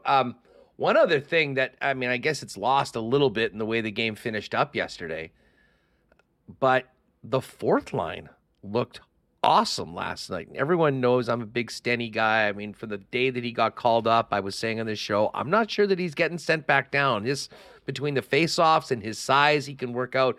And I thought Menelainen is, he's physically ready for this type of hockey. And what a play last night. Although what really kind of stings about losing that game is that getting the goal, right? When you get a huge goal from your fourth line to tie up a game like that, that often is the difference between, winning and losing. And unfortunately for the Jets, they weren't able to build off a great play from some guys that don't normally have those sort of opportunities and don't get a ton of ice time. I totally agree. And how many times have the Jets gotten 2 goals from their bottom 6 and lost a game, right? Like when that happens there, you're feeling pretty damn good about their chances. And, it was just, Vegas spending way too much time in the Jets end of the ice. They couldn't really generate consistent, sustained offense in the latter parts of that game. But yeah, the fourth line has been everything you've ever hoped for, right? Like they've been really, really strong. I thought Game 2 was Menelainen's best as a Jet, and we know how impactful he is on the penalty kill. Offense clearly isn't his forte, as we saw through the 82 games of the regular season. But you throw in a backhand sauce like that to Steady on the rush there, and you get that opportunity. And it completely changed the complexion of the game. It looked like at the time, it should have been a back-breaking goal. It's just too bad the Jets couldn't take advantage of that. But that specific sequence as well is something that I think is an element to this matchup that I didn't think would be a big thing, but I would keep an eye on this too, and especially in games 3 and 4 here in Winnipeg. Vegas is really, really susceptible off the rush. I was just blown away at how many odd man opportunities the Jets have been able to create through the first 2 games of this year. Like it almost looked amateur hour at times, man. There is some major opportunities here for the Jets, especially early in this one in the first period with the building rocking. And I think they're going to come out, like a bat out of hell. Don't be shocked if we see a bunch of 2-on-1s and 3-on-2s to start the game here. Vegas has just put so many guys way below the hash marks, almost at the goal line inside the Jets' defensive zone. And there's big-time chances for the Jets to go back the other way. That was one they capitalized on there. And they had a bunch with Scheifele and Connor specifically where they were able to get numbers and go the other way. They just couldn't finish them. But don't be shocked if we see the Jets put up 3 or 4 goals in these next 2 games, with a handful of them coming on odd man advantages off the rush. Well, you know what? It's a great point. I agree 100%. And I think a lot of that, the success they had for 4 periods and the success that they didn't have for the second and third, has a lot to do with the blue line. And, the Jets for game number 1 and certainly for the start of yesterday, seemingly were confident. They were making the fast, quick pass. They were getting the puck into open space. They were getting it out of danger away from the Knights. And then the forwards took off to the races. And maybe this was tired. I'm sure we got to give Vegas a lot of credit with the way that maybe we're a little bit more diligent on the forecheck, not overcommitting. But maybe some of those spots weren't there as much. But the bottom line was the Jets' defense corps did not manage the puck as well as they had been earlier on. And, that is where it all starts. And I mean, we heard it a number of times referenced by Rick Bowness on what disappointed him about the game was the execution just simply wasn't there. And I will give Vegas some of the credit, but I do think that if Winnipeg and their blue line can get back to those confident, smart, quick passes to get things moving in the right direction, what you're predicting and what we've seen so far at times in this series could absolutely happen again. And if that does, that's good news for the home team tomorrow. Yeah. I mean, it's twofold too, right? They were able to do that in game one because I thought, Vegas's forecheck, I didn't think it. We all saw it. It was non-existent. Like they just weren't, for whatever reason, they just weren't skating. And you give any D-line a bunch of time like that. But, the Jets do have some guys that can move the puck if given time and space. I mean, they just cut Vegas apart all night in game one there. But especially once the second period got started, we saw the Vegas forecheck from the regular season for the first time in the playoffs. And yes, the Jets weren't as sharp there, like Bones said, but at the same time, they weren't sharp because they were being pressured a little bit more. And so it's chicken and the egg, right? Like, which one caused the other one there? I think, like you said, we always focus on what Winnipeg does or doesn't do. There's another team on the other side too, and the Knights, that's their bread and butter, right? Like if they don't forecheck well, they're not going to win hockey games. And they came back in a big way, and they were just a little bit quicker on the puck and on the body than they were in game one. And so that's going to be just how the Jets handle that. And like you touched on there, it doesn't have to be, 90-foot stretch passes, but just connect on 2 or 3 short ones. And there's going to be opportunities to slice through the Golden Knights through the neutral zone. So I think it's there for them. It's not an insurmountable task, but that's where this team's gotten into trouble in the past is struggling to get out of their own zone. So if they can be sharper in that, then yeah, I'm not going to be surprised if Brossoit sees plenty of red light Saturday afternoon. Hey, before we go, and folks, make sure to check out the latest Skates and Plates wherever you get your favorite podcast with the Rowicki boys dropping it all on the Winnipeg Jets. Outside of this Vegas Jets series, what's been your favorite series so far? What have you enjoyed the most of this first week of the Stanley Cup playoffs outside of our team here in Winnipeg? I mean, Colorado-Seattle is they look like they're playing on fast forward. I haven't basically seen any of that just because basically it's been on at the same time as the Jets. I caught the last 10 minutes or so of the game number 1, saw not 1 second of yesterday's game. But I mean, Seattle, how about that? I mean, getting the win and then up 2-0. Colorado had to find themselves probably in a similar way that the Vegas Golden Knights did last night, facing a 2-0 deficit after 2 losses at home. Yeah, I think it's been the best series so far. And I don't know if it's the Jets Knights looking slower than some of the other ones, but it's just there's no faster series out there right now than Colorado Seattle. It's just balls to the wall. I mean, the action's been tremendous. Goaltending, like it's just all there. I've had a ton of fun watching that. And Seattle's been way more game than I expected. Like they're gonna push Colorado right to the brink here. It's gonna be a bit of a tough one for the Avs to get over there. But seeing them go full Globetrotters when they get Makar and McKinnon out there, like. I don't know if there's a team that can answer that. So that's always their big trump card there. So that one's been great. And then, I mean, let's face it, Toronto-Tampa, with all the narratives that are around it, it's always going to be the most fascinating series to watch. I was jumping. How about yellow hoodie guy last night? Oh, yeah. Phil, you mean Phil Esposito's #1 fan, right? The fact that there's one psycho going at Jeannot in the box, and he's the one guy in the entire rink not wearing a Leaf jersey or anything, but a yellow hoodie. Yeah. I mean, that almost looked like it was planned, like for an SNL skit or something like that. He was ready for his moment. So maybe the Maple Leafs can take some of that and, like, metaphorically be yellow hoodie guy for the rest of the series there. But yeah, I mean, like, and what's fascinating to me about that matchup is, like, going on 2 playoffs now, Toronto can beat Vasilevsky consistently. Like I don't know if any team out there has been able to do what they do against the best goalie in the planet. But Toronto's snipers, they've done a pretty good job against it. It's just always been can they limit the damage to 3 and under in their own half of the ice. And then you have the whole Hedman-Chernak injury thing there. Like there's pretty big opportunity here for the Leafs to take advantage of this in 3 and 4 against Tampa Bay. You know what's hilarious about Tampa? And because they've had these situations before where they're just getting lit up and blown out. Vasilevsky never leaves the net. Yeah. Like, what is it? He just like, nope, this is my crease. I'm going in. I mean, he is, well, he led in 7 last night and was there through it all. We saw the same thing happen last year. And the funny thing is, he always seems to come back with an incredible performance after he gets lit up like a Christmas tree. Yeah. I don't know. It's that's funny to me. I mean, normally when your boss tells you to do something, you do it. Like, that's always where I've come from. I don't know. Like, when my old man was coaching me, if I was just like, no, I'm staying in, like, that was never an option for me. So that's new to me, that you can choose whether or not you come off the ice. But I guess it speaks to the mentality and the mindset that they have. I guess. I don't know. Personally, I would have been like, look, dude, we want you fresh for game 3. Like, this isn't a referendum on who you are as a competitor. We're just trying to get you out of here before the game gets nutty. So, yeah, I mean, I'm intrigued with that one. But I also, I mean, especially with no Bergeron for the next 2 here, the curse of the, not even the President's Trophy, but the curse of the regular season legendary team is on pace to strike again here. Florida can take advantage of another bounce going their way here. So I mean, I've liked all the series so far, minus Carolina, New York.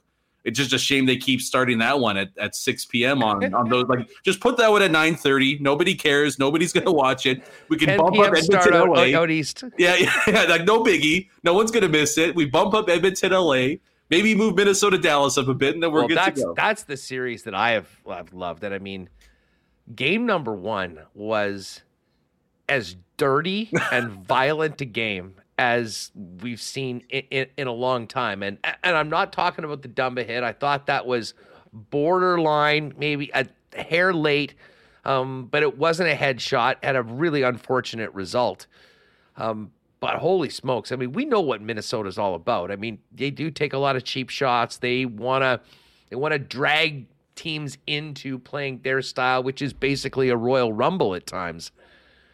But the thing that I can't get over is Dean Evason galaxy braining himself and putting Gustafsson on the bench for game 2 after the brilliant performance that he authored in game number 1. I know he said that they were going to do that going in. We're going to play both goalies. But how in the world do you sit a guy down that hot that basically won you a game and then throw in Marc-Andre Fleury? And frankly, the Wild got what they deserved. You knew what was happening once Fleury went in, right? Like, there was no other way it was going to end. Galaxy. That's what happens with Galaxy Brain, though. Like, it doesn't make any sense, and especially I mean, they didn't go up against Dallas last year, but I mean, Ottinger did the same against Cal. Like, if you get a goalie that's lights out, you kicking and screaming force him into the net until something, whether it's 5-6 goals or something, like, that guy stays in the crease until results give you otherwise there. So I don't get the decision at all either. I would think Fleury would get that too. I mean, The guy is so experienced. He's been on these great teams before. How do you, I mean, listen, it puts a lot on your shoulders when you go in, and he didn't get the job done. And I mean, and listen, I mean, you're probably not old enough to remember, but I mean, the 1990 playoffs with the Jets, where Bob Murdoch insisted of going back and forth between Essensa and Beauregard in the midst of blowing a 3-1 series lead, is something that still sticks in my craw 30 years later. It really felt like that. Like, oh, no, this is just the plan. This is the way we're going out and doing it. This is the way we've done it all regular season, when realizing every goal, every game is so important right now. You can't just you can't not put your best foot forward, especially against a good team like Dallas. And credit to the Stars as well. I mean, Rupee Hintz, that hat-trick performance, and he was the guy that had to step up with Pavelski on the shelf for the time being right now, and they got it done. Who do you think takes that series? Now it's 1-1 heading back to Minnesota. Oh, man, it kind of, I mean, speaking of Royal Rumble, it feels like it's a double elimination. Like, they're both going to get knocked out. Well, that's the funniest thing, because the way they're beating the hell out of each other, the happiest people is going to be the winner of this Colorado-Seattle series, because I'm not sure what's going to be left of either of these teams if they actually make it through. Yeah, like all we need is a steel chair for game 3, and then we've come full circle on this. I mean, I said this when I picked the series on the podcast, but because my brother was going on and on about whatever the hell he was talking about, and I'm like, Tyson, just sum it up like this: Minnesota sports team, they're going to lose in round 1 painfully. Like that's it. So I'm going to take Dallas just because this is what Minnesota sports does. I bet on the Wild before. I bet on the Vikings before. They burned me. This is just what they do. So I think Dallas is going to find a way. But yeah, I'm if I can find the odds out there, Colorado or Seattle to go to the conference final, I might hop all over that one right away because I can't imagine how the bodies hold up for another series after that if this goes 6 or 7.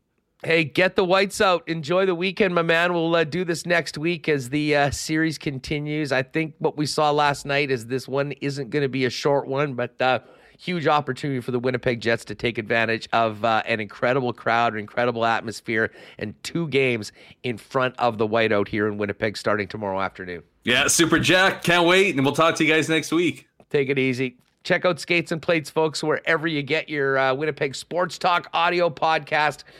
Just for Skates and Plates, Brandon and his brother Tyson doing a great job with their takes on all things Winnipeg Jets and more. Let's get to, we're going to hear a little bit from Scheifele and Adam Lowry. We promised you that. We will do that in just a moment. Do want to thank our great friends at Princess Auto for their support of Winnipeg Sports Talk. Princess Auto is where you'll find the best deals on the most unique assortment of tools and equipment around. Everything you need to complete the projects on your list or start something new is at Princess Auto. Pop by and see them at one of 2 Winnipeg locations, Panet Road or Portage Avenue West. And you can always shop online 24/7, 365 at princessauto.com. Man, Remo and I had a great time after work heading out over to the grand opening of the Consolidated Supply showroom over at 1395 Niagara Road East. Got a chance to see some incredible golf carts as well as basically like a golf cart scooter, one that looks like a mini truck for industrial usage. What they're doing with electric vehicles now, more than just Teslas, you really have to go and see it to believe it. There's the Fat Tire Golf one. It was so cool. Wanted to rip around on one of those this summer.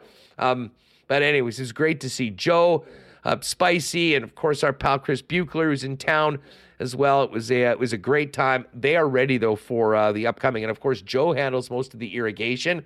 That's what's going to get really busy in the next 2 or 3 weeks. So if you've got irrigation needs, planning as we head into spring, you're going to want to talk to Joe. Head on over to Consolidated Supply. They're the leaders in irrigation systems, artificial turf, golf carts, and have other great options for your property, including hot tubs and amazing outdoor kitchen options, and of course, small engine parts and repair.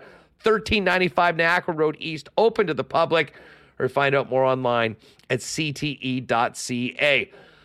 Whether you were going to the game tomorrow, whether you were going to the whiteout party tomorrow, or whether you are getting together with friends and family to watch the game, dress code is in effect, folks, and that is white Jets gear for tomorrow.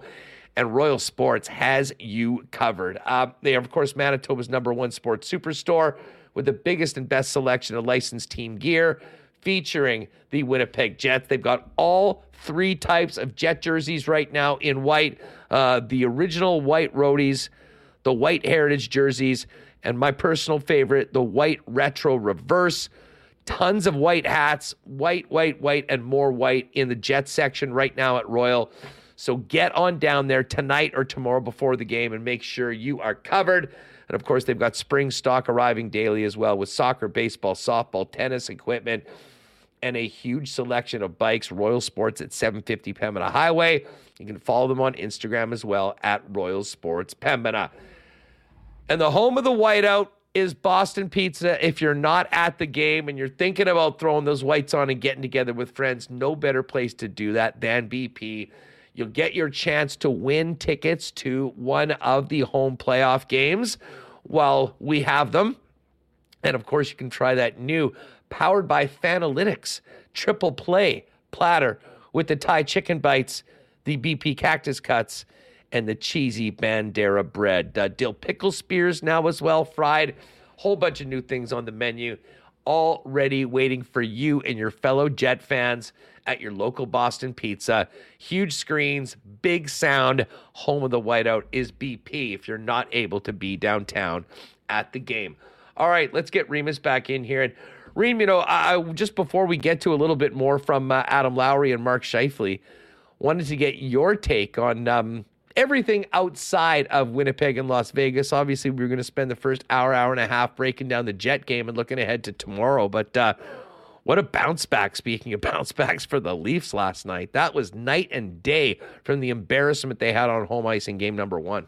Yeah, it was kind of like Vegas, where they really just didn't show up for the first game, and their best players became their best players. I think it helped that Cernak and Hedman were injured for Tampa. We'll have to see how that goes, but you've been wanting to see them, Mitch Marner and Austin Matthews have these good playoff games. I know Mitch Marner's got a lot of criticism, and there he was yesterday. It was all of their guys. John Tavares, who was criticized. I mean, they all came out to play, and the Leafs showed they can beat Vasilevsky. I mean, putting up 7, and it's kind of weird. Usually we've seen this with Hellebuck, where they go with the mercy pull, and John Cooper saying after is like, no. Vasilevsky said he didn't want to come out and left him in for all. He never wants to come out. Yeah, he just stays in. Yeah, left stayed in for all 7. I'm the goalie. I don't care about my numbers. I'll be back next game. And this has happened a number of times. And let's face it, this team has won the East 3 years in a row. So I'm not sure whether we should really be nitpicking over that. I kind of like it that Cooper leaves it up to his guy, much like Connor Hellebuck is the backbone of the Winnipeg Jets. That's Vasilevsky with Tampa, and let the goalie figure it out on his own. He'll be back and be better next game. Yeah, I'm curious how it's going to go for Tampa. We'll have to wait and see about Hedman. Has Toronto gained some confidence? It's amazing how have one game Tampa looks like they can beat any team and flip flop Maple Leafs. I think it was kind of similar last year, right? Where there wasn't like it was a 7-game series, but it wasn't a lot of close games. They'd take turns dominating each other. So that's one we're expecting. 7? It's going to go for a while. It's amazing to see how many series are all tied. There's only 2 with the 2-0 lead. I had picked the Devils, but maybe they're not ready and don't have that playoff experience with the Rangers, who have this veteran team who have been there, taking the 2-0 with convincing wins in the first 2. Pat Kane was taking a lot of heat early on in his Rangers tenure, and even in game number 1 that they won, he had a goal and 2 assists last night, and he just adds a new dynamic. I mean, he just seems to see the game on another level than most NHLers, and man, you give him a little bit of extra time and space on the power play, and what a lethal weapon he is, along with the talent like Artemi Panarin and Fox, who's had a huge playoff so far. Yep. That's already there. I think New Jersey's been a real fun story this year. A lot of great young talent. Often good young teams make the playoffs their first time and learn some hard lessons. It kind of feels like that's exactly what a more experienced Ranger team is doing to Jersey. Yeah, you might be right. And just looking over to tonight's games, this Boston, Florida. I mean, Patrice Bergeron not in the lineup. That's the story for them. Carolina looking to go up 3-0. I think the late ones, though, are the ones we're enjoying here. Dallas and Minnesota, who Ryan Hartman day-to-day, Joel Eriksson Ek still day-to-day. Sorry to bring Ryan Hartman us, but certainly a story there with Minnesota. I'll be less pissed off about Ryan Hartman if Ehlers can play tomorrow. I will say that much. But I mean, it's such a joke. Such a joke. Well, that's it. I mean, those teams have been killing each other, and we all want to see what McDavid is going to do in Game 3 against LA. So I think that those 2 late ones tonight, I got my eye on more. Although Carolina, they had the Teravainen injury the other day. Trying to go up 3-0 against the Islanders. So we'll see what happens there. Yeah, well, listen, we'll get to the cool bet lines in a minute, and we will open up marbles coming up in about 5. But let's quickly hear a little bit more from both Adam Lowry and Mark Scheifele, who spoke after the game. Listen, this game really turned in the second period. There was an William Karlsson goal, but Adam Lowry talked about the Vegas second period and where things sort of got away from the Jets after an absolutely brilliant first 20. Obviously, we knew they were going to play better than they did the first 4 periods. I think we did a good job slowing them down in the neutral zone, and they kind of just found their speed a little bit. I think we were just a little bit off it, allowed them to make some more plays, and just puck management. There was a few times where we kind of fed their transition, fed their sustained ozone time, and I think we did a better job game 1. So coming in here though, getting a split, we're pretty excited to go back to Winnipeg for the whiteout and have fans again. Adam Lowry excited to go back to Winnipeg for the whiteout, and he was also asked after the game about the momentum shift after William Karlsson got Vegas on the board. Yeah, I think that it got their fans back in it. Gave them something to cheer about, right? So, but they scored to go up 2-1.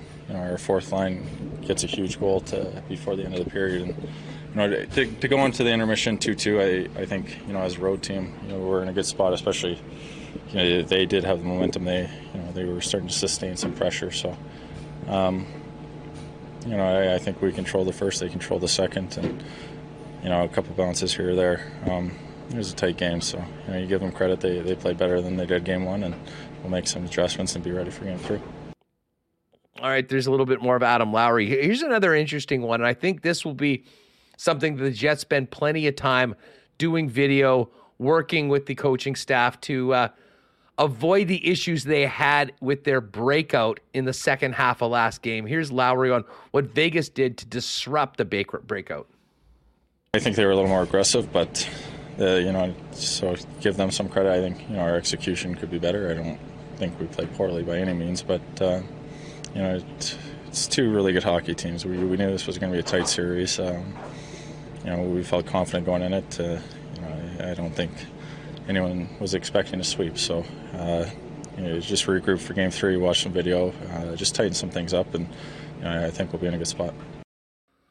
All right, there's Adam Lowry. Now, Lowry's been, the scoring star so far, 3 goals so far, and I believe it was Kevin Bieksa that said early leader for the Conn Smythe after the first period last night. Kevin Stenlund got in on as well, and Adam Lowry spoke about the secondary scoring, if you will, outside of the top 6, although he was the ice time leader of Jet forwards in the first game. But not only his line, but also Kevin Stenlund chipping in last night. Yeah, I think my goal is a little more timely this one than the last few minutes of last game. But anytime you can get some contributions, up and down your lineup, it bodes well. Our fourth line, that's a huge goal to get us back in the game, get us some momentum, especially like you guys said earlier, they were starting to come. They were starting to get the momentum, the energy in the building, and to get us into the intermission tied. You can't ask for more from them. All right, there's Adam Lowry. And here's one more from Lows. Just on overall, getting the split and coming back home for game 3. We're happy with, splitting it. Obviously, after how we played in game 1, we wanted to take game 2. And so, we're disappointed we didn't get the result, but, there's a lot of belief in our group. We'll make some minor tweaks. I think, get back to speed, get back on the forecheck and things like that. And like I said, we'll be in a good spot. We know Canada Life Center is going to be rocking. It's a tough building to play in, and we haven't had fans there for a few years, so we're really excited. Yeah, it is on tomorrow, and if you're coming to the game, get there early, get in your seat for warm-up, and bring the noise and the atmosphere that this city and this fan base is famous for. Let's hear from Mark Scheifele. He spoke after the game and, of course, was a central figure on the winning goal, letting Chandler Stevenson get away, and obviously had that long shift as well for the Karlsson goal, along with Pierre-Luc Dubois and the defenders that were on the ice. Scheifele, lamented letting that one slip away after a great first period. We let that one slip away a little bit. We had a great start like we wanted to, and we're 1-1 in the series. It's a best of 7 for a reason. So, we're excited to get back home to our fans, and excited to get going again. Put this one behind us and get ready for game 3. Yeah, it is important to put it behind them, but also, acknowledge some of the things that, need to be cleaned up a little bit. Scheif talked about kind of when Vegas got back in that game after the first. They started to take it to us a little bit in the second, and we let them start to dictate the game, and that's they're a good team, so you got to give them credit. They were on us. They made some good plays, and we gotta try to limit the amount of time we let them be in our zone, and limit those chances, and get back to our game as quick as we can. All right, Mark Scheifele. Couple more. Let's go to 16, Reem, because I think.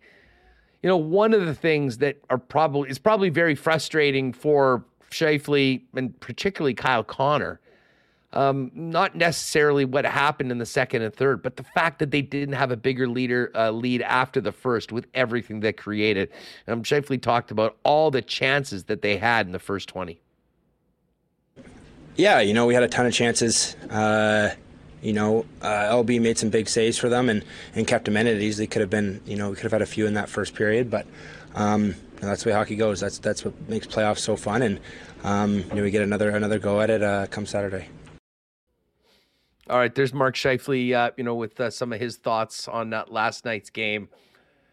Everyone was talking about the save Connor Hellebuyck made in the first period. I mean, Laurent Brossoit was brilliant and kept his team in the game. Connor Hellebuyck wasn't as busy as Brossoit, but holy smokes, did he have a save for the ages just before getting plugged right in the dome from a heater from Jack Eichel. But Scheifele was asked about the save from Connor Hellebuyck in the first period. Yeah, it was amazing. He's he's one of the best goaltenders in the league for a reason. He keeps us in every single game, and he does that night in and night out. So it was an amazing save, and we're very, very lucky to have him. All right, we got a couple more from Mark Scheifele. We'll get to the shift at the end, but Jack Eichel, Mark Stone, they had real rough game number ones. They both came back with a vengeance yesterday, especially Mark Stone, who is the captain and the leader and the heart and soul of that team. Here's what Scheifele had to say about the performance of the top dogs in gold last night. Those guys are dangerous when they're out there, and that's the way the game goes. We just have to take it shift by shift and try to mitigate those guys feeling good, and they're trying to do the same thing to us. So we just got to put this one behind us after tonight and be ready for Saturday. All right. By the way, thanks for all the thumbs up. We got to 200. If you haven't already, hit that thumbs up and make sure you're subscribed and get in. Marbles entries are open right now. ! Marbles in the chat if you want to get in on the marble race. We've got one more clip from Mark Scheifele, and this was on the 2-minute shift that preceded Karlsson getting Vegas on the board first. Yeah, it was kind of a weird bounce. Kind of lost sight of it for a lot of it. It's one of those ones you obviously can't change when they're turning back on you. So. Obviously you don't want to be out there that long and be on for a goal. That's hockey, though. All right, so there's Scheif. You definitely don't want to be caught out for 2 minutes. As often that's when bad things happen, and unfortunately bad things did happen tonight. While everyone enters for marbles, there's one more clip we want to play, and this is from a little earlier. But as we get ready to pack that rink tomorrow in white, Nate Schmidt had some comments earlier on the excitement about playing at home in Winnipeg in the playoffs. Yeah. Sorry, and this was him talking about playing as the visitor as well. Okay. When he was because he was with Vegas. Of course, 5 years ago. Yes. Vegas is a heck of an atmosphere, right? Stepping here the first time, you didn't really realize what you were getting yourself into. Hence the first period of the way it looked in the game one. I think that is such an important part of what it means to play here, and when it comes to playoff hockey, why it's revered on the league as somewhere it's nuts, and that's what we want. I want that. You want it to be crazy. I want it to be pandemonium outside. I want it to be, where you look across the league and the flashes on the TV, and you guys look at it like, oh, look at that. It actually looks like kind of fun. I'd like to be there. Why not? So. To be outside in the mix, rough and tumble, mucking and grinding, sweating, cheering, yelling. That's the kind of thing we need. Oh, man, beauty quote from Nate Schmidt. And, as much as last night, the end of the game was disappointing, this team is still 1-1. All the fans are going to be fired up tomorrow. And interesting to hear Schmidt's perspective, Reem, on what it was like to be a visiting player coming here to Winnipeg. And I would imagine that tomorrow afternoon, come warm up, come the start of the game, is going to be as electric as this building has been since, to be honest, that 2018 playoff run. I think so, Huss. People are fired up. We haven't had a home playoff full crowd since 2019. We all remember the last game, and it ended in disappointment. So hopefully Saturday's game gives people a reason to be happy all day long with the afternoon start, right? I think you're going to get up, start getting ready, and then, have a nice dinner after the game. So I'm excited to see what people can bring. You see people excited in the chat. As you said earlier, people are talking about coming with bandages like Morgan Barron and Connor Hellebuck style, or drawing on black eyes to be like Morgan Barron. I agree with Brandon. The Morgan Barron is the number one Halloween costume. That's a good one. So great take from Rewicki on that. Anyways, yeah, tomorrow's going to be special. Hopefully the team can feed off the energy that I know everyone is going to be bringing tomorrow night. And as I mentioned, let's get going early on. Hey, shout out to Moja Handgard. Best of luck to the Jets from Los Angeles. Let's go Jets. Mo, thanks very much for the super chat. Be feeling your energy tomorrow. And welcome to Mark Jones. Great to have you as a supporter. And thanks to everyone for the super chats this week and all the gifted subs. That's another great way to support the channel and get others involved in Winnipeg Sports Talk. Great stuff. But big thanks to Mo. Good vibes coming from LA. Mo, who you got tonight in this Kings Oiler game? Very interested to see what happens in Game 3 after what happened in Edmonton in that series. All right. Speaking of tomorrow, as Remus just mentioned, it's going to be a pretty legendary and epic day. 3 p.m.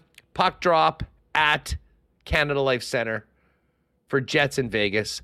7:30 puck drop at the Ice Cave for a critical Game 5 between the Ice and the Moose Jaw Warriors. Ice, of course, pulling one out in overtime to prevent going down 3-1. This is now a best of 3. These teams were 3-3 against each other throughout the regular season. I have a feeling this is going 7, but a massive, massive game tomorrow night as well. So whether you're watching the games at home, whether you're going to one or the other, you might be heading out and having a couple cold ones in and around it on a super Saturday here in Winnipeg. May I suggest the new generic lager from Little Brown Jug to quench the palate if you're having some suds tomorrow. It's your basic lager, just better. Impressively standard in the best way, light and clean to taste with a mellow flavor and crisp finish. Now Manitoba can support local without having to move away from the domestic taste they've come to expect in a light beer. Pop on down to the tap room on William Avenue. You can pick up generic lager in 8-packs or by the can. It'll also be available in liquor marts in 8-packs right now as well. Not a big weekend on the PGA Tour. It's the Zurich Classic, the tag team event, if you will. I was just looking at it. I think we've got, Wyndham Clark and Bo Hostler are 16 under right now. Second place T2, including teams with Xander Schauffele and Patrick Cantlay. Of course, we're talking golf because we're getting ready for golf season over at Breezy Bend Country Club, one of Manitoba's top private clubs with a championship course, top-notch practice facilities, and the best 19th hole around on their beautiful course-side patio. Great men's, ladies, and junior programs. Breezy Bend's the perfect long-term golfing home for you and your family. Find out more at breezybend.ca or give our pal Corey Johnson a call at the clubhouse for more information about becoming a member. And we're going to wait for summer, but when summer does get here, I cannot wait to get out to Aikens Lake Wilderness Lodge, an unbelievable getaway here in the Manitoba wilderness, where with world-class fishing and even more incredible world-class hospitality. A great corporate getaway if you're looking to do something special with some team leaders or maybe some clients. And one heck of a friends and family trip as well. Now, it's filling up. They're over 85% booked for the entire summer right now. If you want to find out more about Aikens Lake and what's available, go to aikenslake.com. And any university students that are still thinking about how you're going to pay the bills next year, consider a summer out at Aikens Lake. They're still looking for a few guides and servers for the Aikens team in 2023.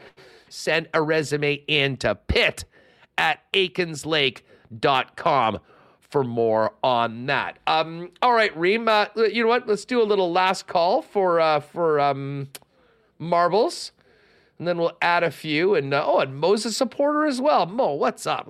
Shout out to Moja Hangard in LA. Big guy coming through for the boys at WST. Last call for marbles. And while we do that, I'm going to fire up these lines tonight in the National Hockey League over at CoolBet. By the way, lock shoppers just printing money this week. Disappointing that the Jets didn't win last night. However, with the over in that game, back-to-back nights of cashing our Lock Shop Partner Parlay exclusive. $430 on Wednesday, plus $460 last night. We got a plus $485 beauty tonight for you. But first off, Carolina and the Islanders. Islanders a very slight home favorite at minus 113. Bruins minus 136 favorites in Florida against the Panthers. Straight up pick them in Minnesota between the Stars and Wild, minus 109 on either side.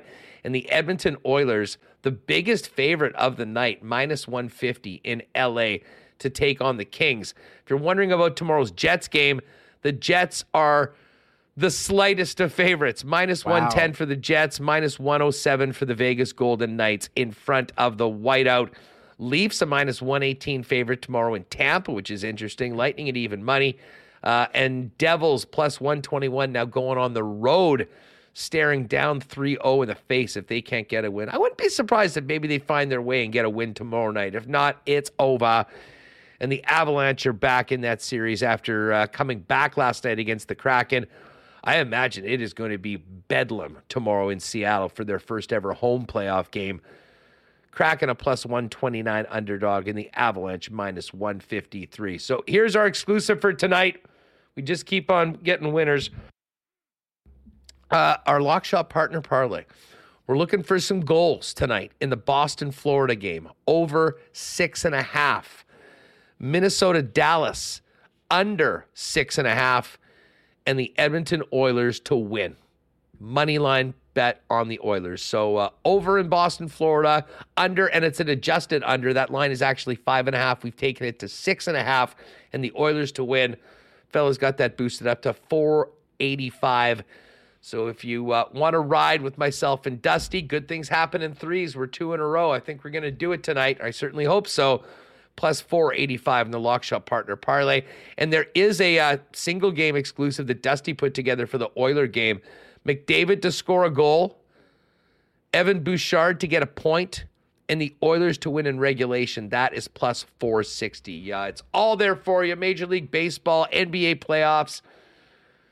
Go to coolbet.com, and if you haven't played there before, use the promo code WST when you're making your first deposit, and they'll hook you up with a 100% bonus up to $200. Well, Remo, big weekend coming up, but it's not officially the weekend until marbles are dropped on WST. Yeah, before we get into it, I'll give a shout out to Fred Schneider. Also got the microphone beside his name, became a member of the channel. Fred. And I don't know if Christine's watching the show, but she just ordered a hoodie on our website, winnipegsportstalk.com. Click on the store. We got a couple items in there. So shout out to Christine for that. And yeah, I agree. And we have Tristan Rivers was inspired last night by the Winnipeg Jets. Yes. And came up with a whiteout song that we can play here. I love it. I love it. So we're going to move out the marbles theme for one day.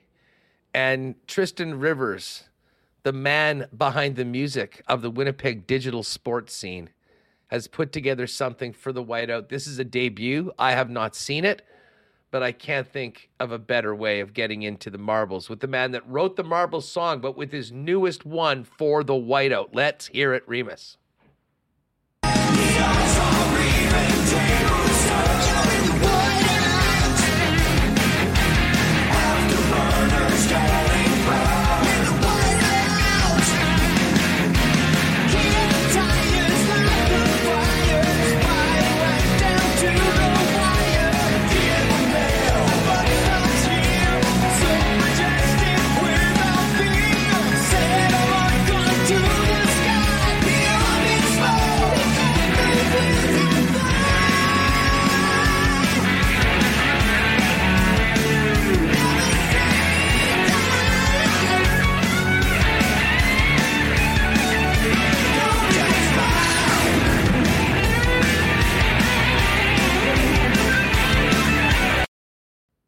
Love it.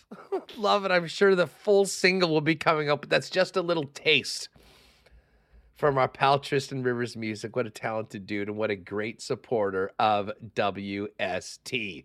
And Gregory's mentioning, we've got the Valor FC home opener this week. They had that great start in league play with the 2-0 win last weekend against York, and then lost to a semi-pro side in the Canadian Championship. Not a great one, but that won't fire up. And Gitch giving a shout-out to the Steinbach Pistons, who are starting up the MJHL Finals this weekend. I'm not sure if we mentioned this, but what a meeting of the WST minds last weekend, where the chat came together in real life.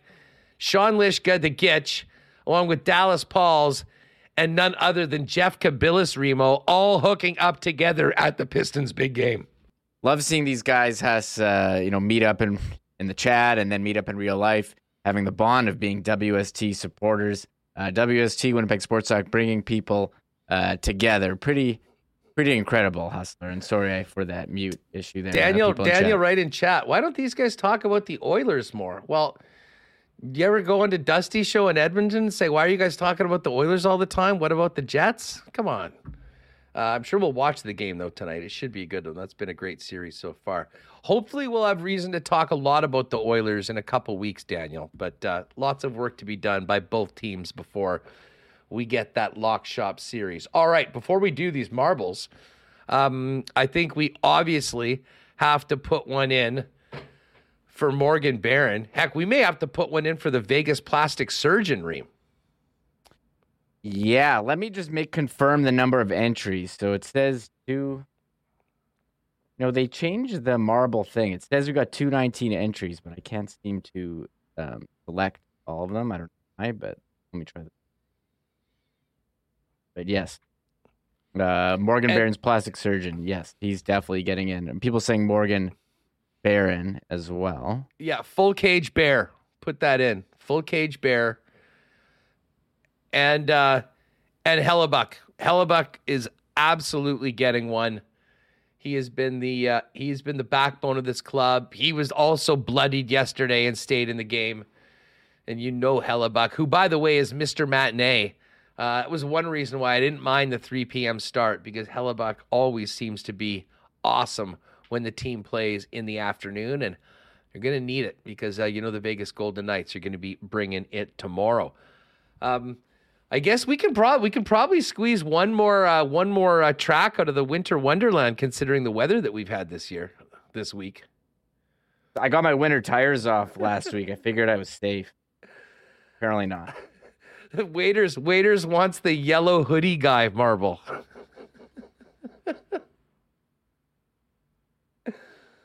That was ridiculous, that scene in Toronto last night. That guy was big, tough guy. Not a great scene in TO. You still there, Reem? I'm here. Hus. Trying to paste all these giving me some trouble here. Well, you need to close some tabs, probably, as Bobby B very appropriately said. What's the tab situation? I've closed. Keith Bartel, Ehlers back. We're not going to know till tomorrow. Rick Bowness said that he was hopeful this morning. I imagine they were hopeful the last 2 games, so I'm not sure whether that really tells us much.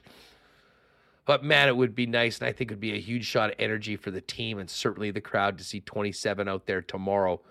Back on that line with Nemetsnikov and Wheeler, which to me is huge. I mean, Barron being added to the 4th line with the way Stenny and Menelainen have been playing would be a plus. And I'm not sure the Adam Lowry line has ever looked better than with Nino Niederreiter on the wing. Niederreiter does all of the things that you want from a guy playing that role on the 3rd line with Adam Lowry, but he's also got a knack for scoring goals and scoring big goals. I mean, he's had huge goals in the playoffs in the past.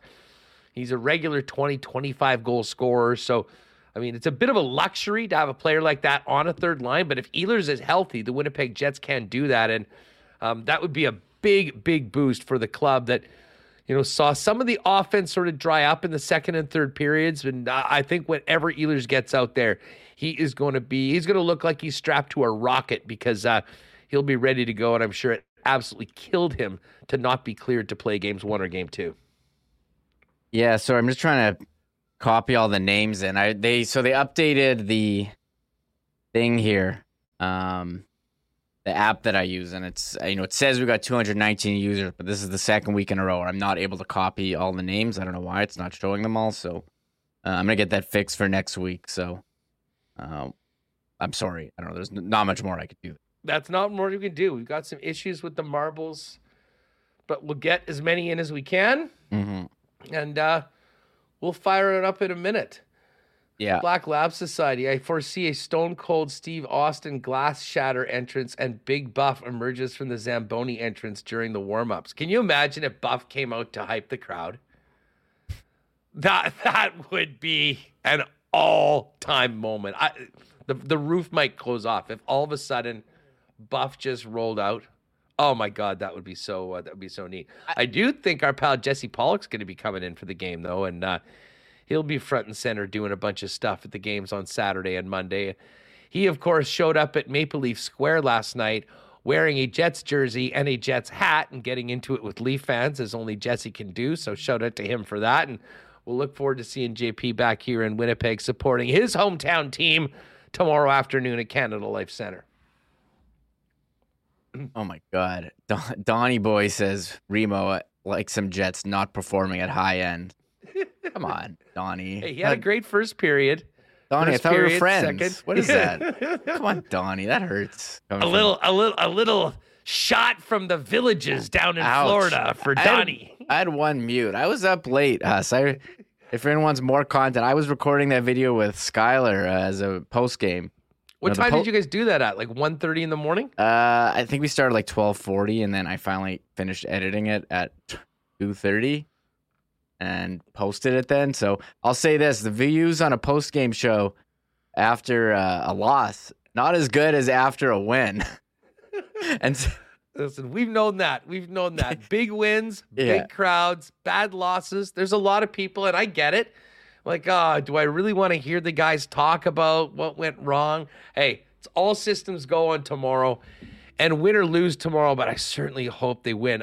The Monday show should be huge going into Game 4 with that late start, 8:30 in Game 4 at Canada Life Center.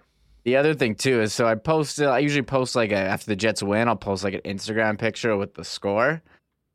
And then because it's playoffs, I did it for every game. So I did it after a loss. Like after a win, like 300 plus likes, everyone's in. Like after a loss, you post the score and people 20. take the like button to literally, so it was like 10 likes. I'm like, why am I even? I'm like that too. I don't like those things. Oh, Jets get smoked. No like on that one. No Jets like. Win. Super like. Promote. Yeah, super. Yeah. Post on my own feed. All of those things to get it out. Oh well. What else was it? I was gonna add too. I did post a picture of Hellbuck's face and Morgan Barron's face side by side. Blood Brothers was my headline. Yes, I love it. People shared that one. Yeah, if you haven't already, folks, make sure to subscribe to our Twitter at SportsTalkWPG, our Instagram at SportsTalkWPG, Facebook at SportsTalkWPG.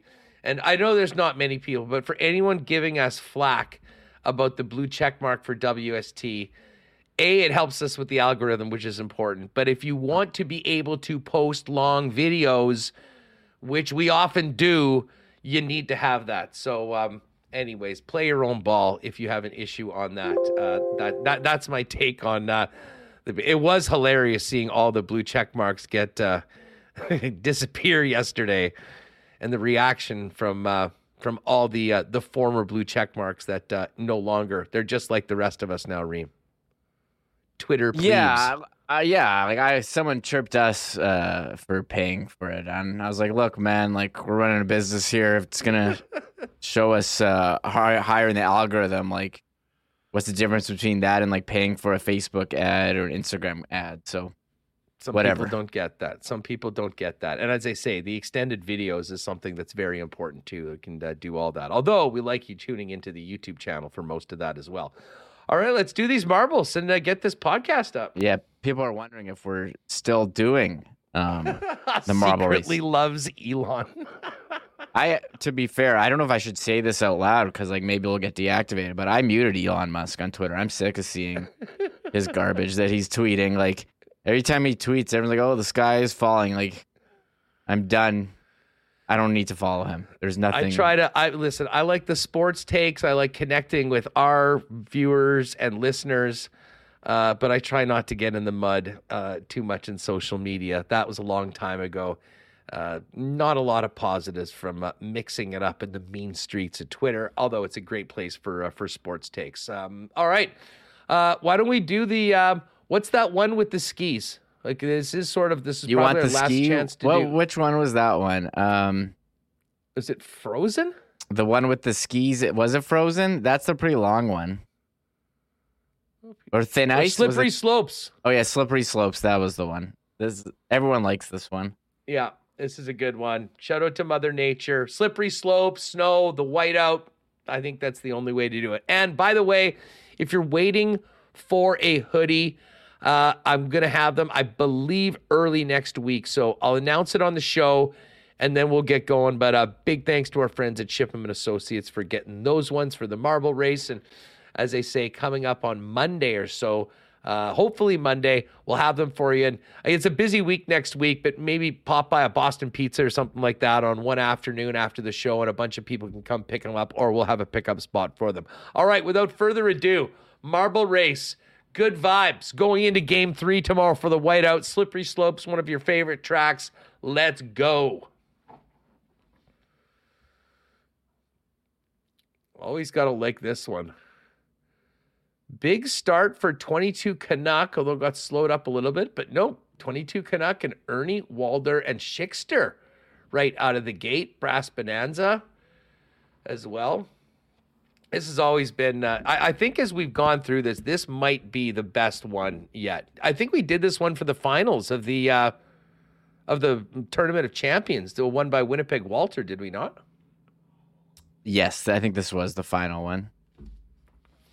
Here we go. Schickster, Brass Bonanza. Geez, there's some marbles making real big. Oh, this is a funnel though. Who's gonna make it down first? Missing Monk right in the mix right now. No one seemingly making it through. Everyone waiting. Did someone just get thrown over the top rope? I don't think so. No, that's like a piece of coal or something like that. Trevor Red Ranger has made it out first. David Asplin, John D, K9, Daniel Wright, big crew. Jeff Wozni, one of our BP gift certificate winners earlier this week. No one making serious hay right now. Waiting to see who's going to get down first. It looks like it is Trevor Red Ranger and David Asplin. Now, Trevor stopped. He's been held up. Oh, but David moved him forward. This is quite the race right now. It kind of really does seem like it's anyone's race. No one is running away with it, and it probably is going to come right down to the end. Who's coming out first? David Asplin's now in first. We got Trevor Red Ranger still in the mix. Daniel Wright still in the mix. Oh, and here are the skis. Who can take care of the skis in the best fashion? Daniel Wright. There's Morgan Barron. Barron actually, I think Morgan Barron just knocked into Trevor Red Ranger and basically got a bit. Oh, we're starting to get some. Oh, here it comes. Here come the eliminations. Mike Wynn over the top rope. But Trevor Red Ranger and I think Morgan Barron are right there. Oh, David Asplin's had a nice start. He is right in the mix. But here comes Trevor Red Ranger and Morgan Barron right behind. David Asplin in the mix. Who will get down first? David looks like he is in first place. He's got a bit of a lead right now as Trevor and Morgan Barron try and make it up. Dave is now up into the top. There's two more big skis to make it into and through. Oh, man. Ricketts, Greg M. Here comes Dave Asplund. Will he make it in and be the winner today? Let's see. Dave Asplund, your winner on a Friday afternoon episode on the slippery slopes of Winnipeg Sports Talk. Bruce H., second. Laurent Gratton, third. Timmy Tushu, fourth. Andrew Bradshaw, 5. Dan Jets fan, 6th. John C., 7th. Our pal Cowboy in at 9th. What up, Cowboy? Trevor Red Ranger, 15 is 9th. And Sean Clark coming in at number 10. There's Hellebuck popping into it. Ernie Waldner, Mitch, Brennan. We'll get the rest of the crew in here, and then, of course, we'll roll through it so you can, if you're watching on YouTube later on, you can see where you're at. And again, folks, do not forget, if you're going to the game tomorrow, we need to see you there early. Get there for warm-up, get the whites on, and get ready to be loud all afternoon to create the most intimidating environment in the National Hockey League and the Stanley Cup playoffs. Dave Asplund, there you go. Your winner today. Remo, you can just take a run down to the bottom just in case people have any side bets against friends or anywhere else. And there's Dave Asplund in the chat with the gold medal.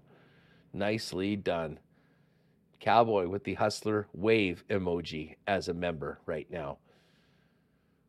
Stonewall Dave, not pleased with his performance today. Mary Jane, that's good. Dave Asplund, hell yes, guys, I'm pumped. Yeah, Dave, send us an email, winnipegsportstalk@gmail.com. Let me know what size you are for the hoodie.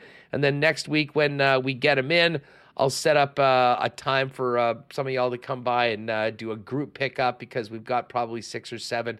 I think that we owe some people, and we're getting the big shipment from our pals over at Shipment Associates on Monday. So other than that, lots of DNPs today.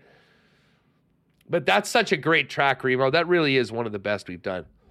I love, once you get through the skis, you then have to deal with, you're at the top of the hill now, and then you got to go for the big ski jump, and you might not even make it. So I do like that one. And a lot of eliminations people liked, so very fun. I do want to add, has a lot of people asking if we're going to be on tomorrow with Saturday playoff game. We have done, but it's an afternoon game. They're not going to have. There's nothing really more we can add. There's no audio beforehand or anything like that. So listen to this and make sure to check out the Illegal Curve guys. I mean, that's the other thing. If they, Drew and Ezzy and Dave, always on Death Taxes and Saturday mornings with Illegal Curve, and with the early game, I think it makes sense just to do that. But if it's a late game next Saturday, maybe we'll do something after Illegal Curve. But, Saturday mornings about the IC, guys, that's their spot. So it'll be a great way to get ready for it. And if you popped in late or something,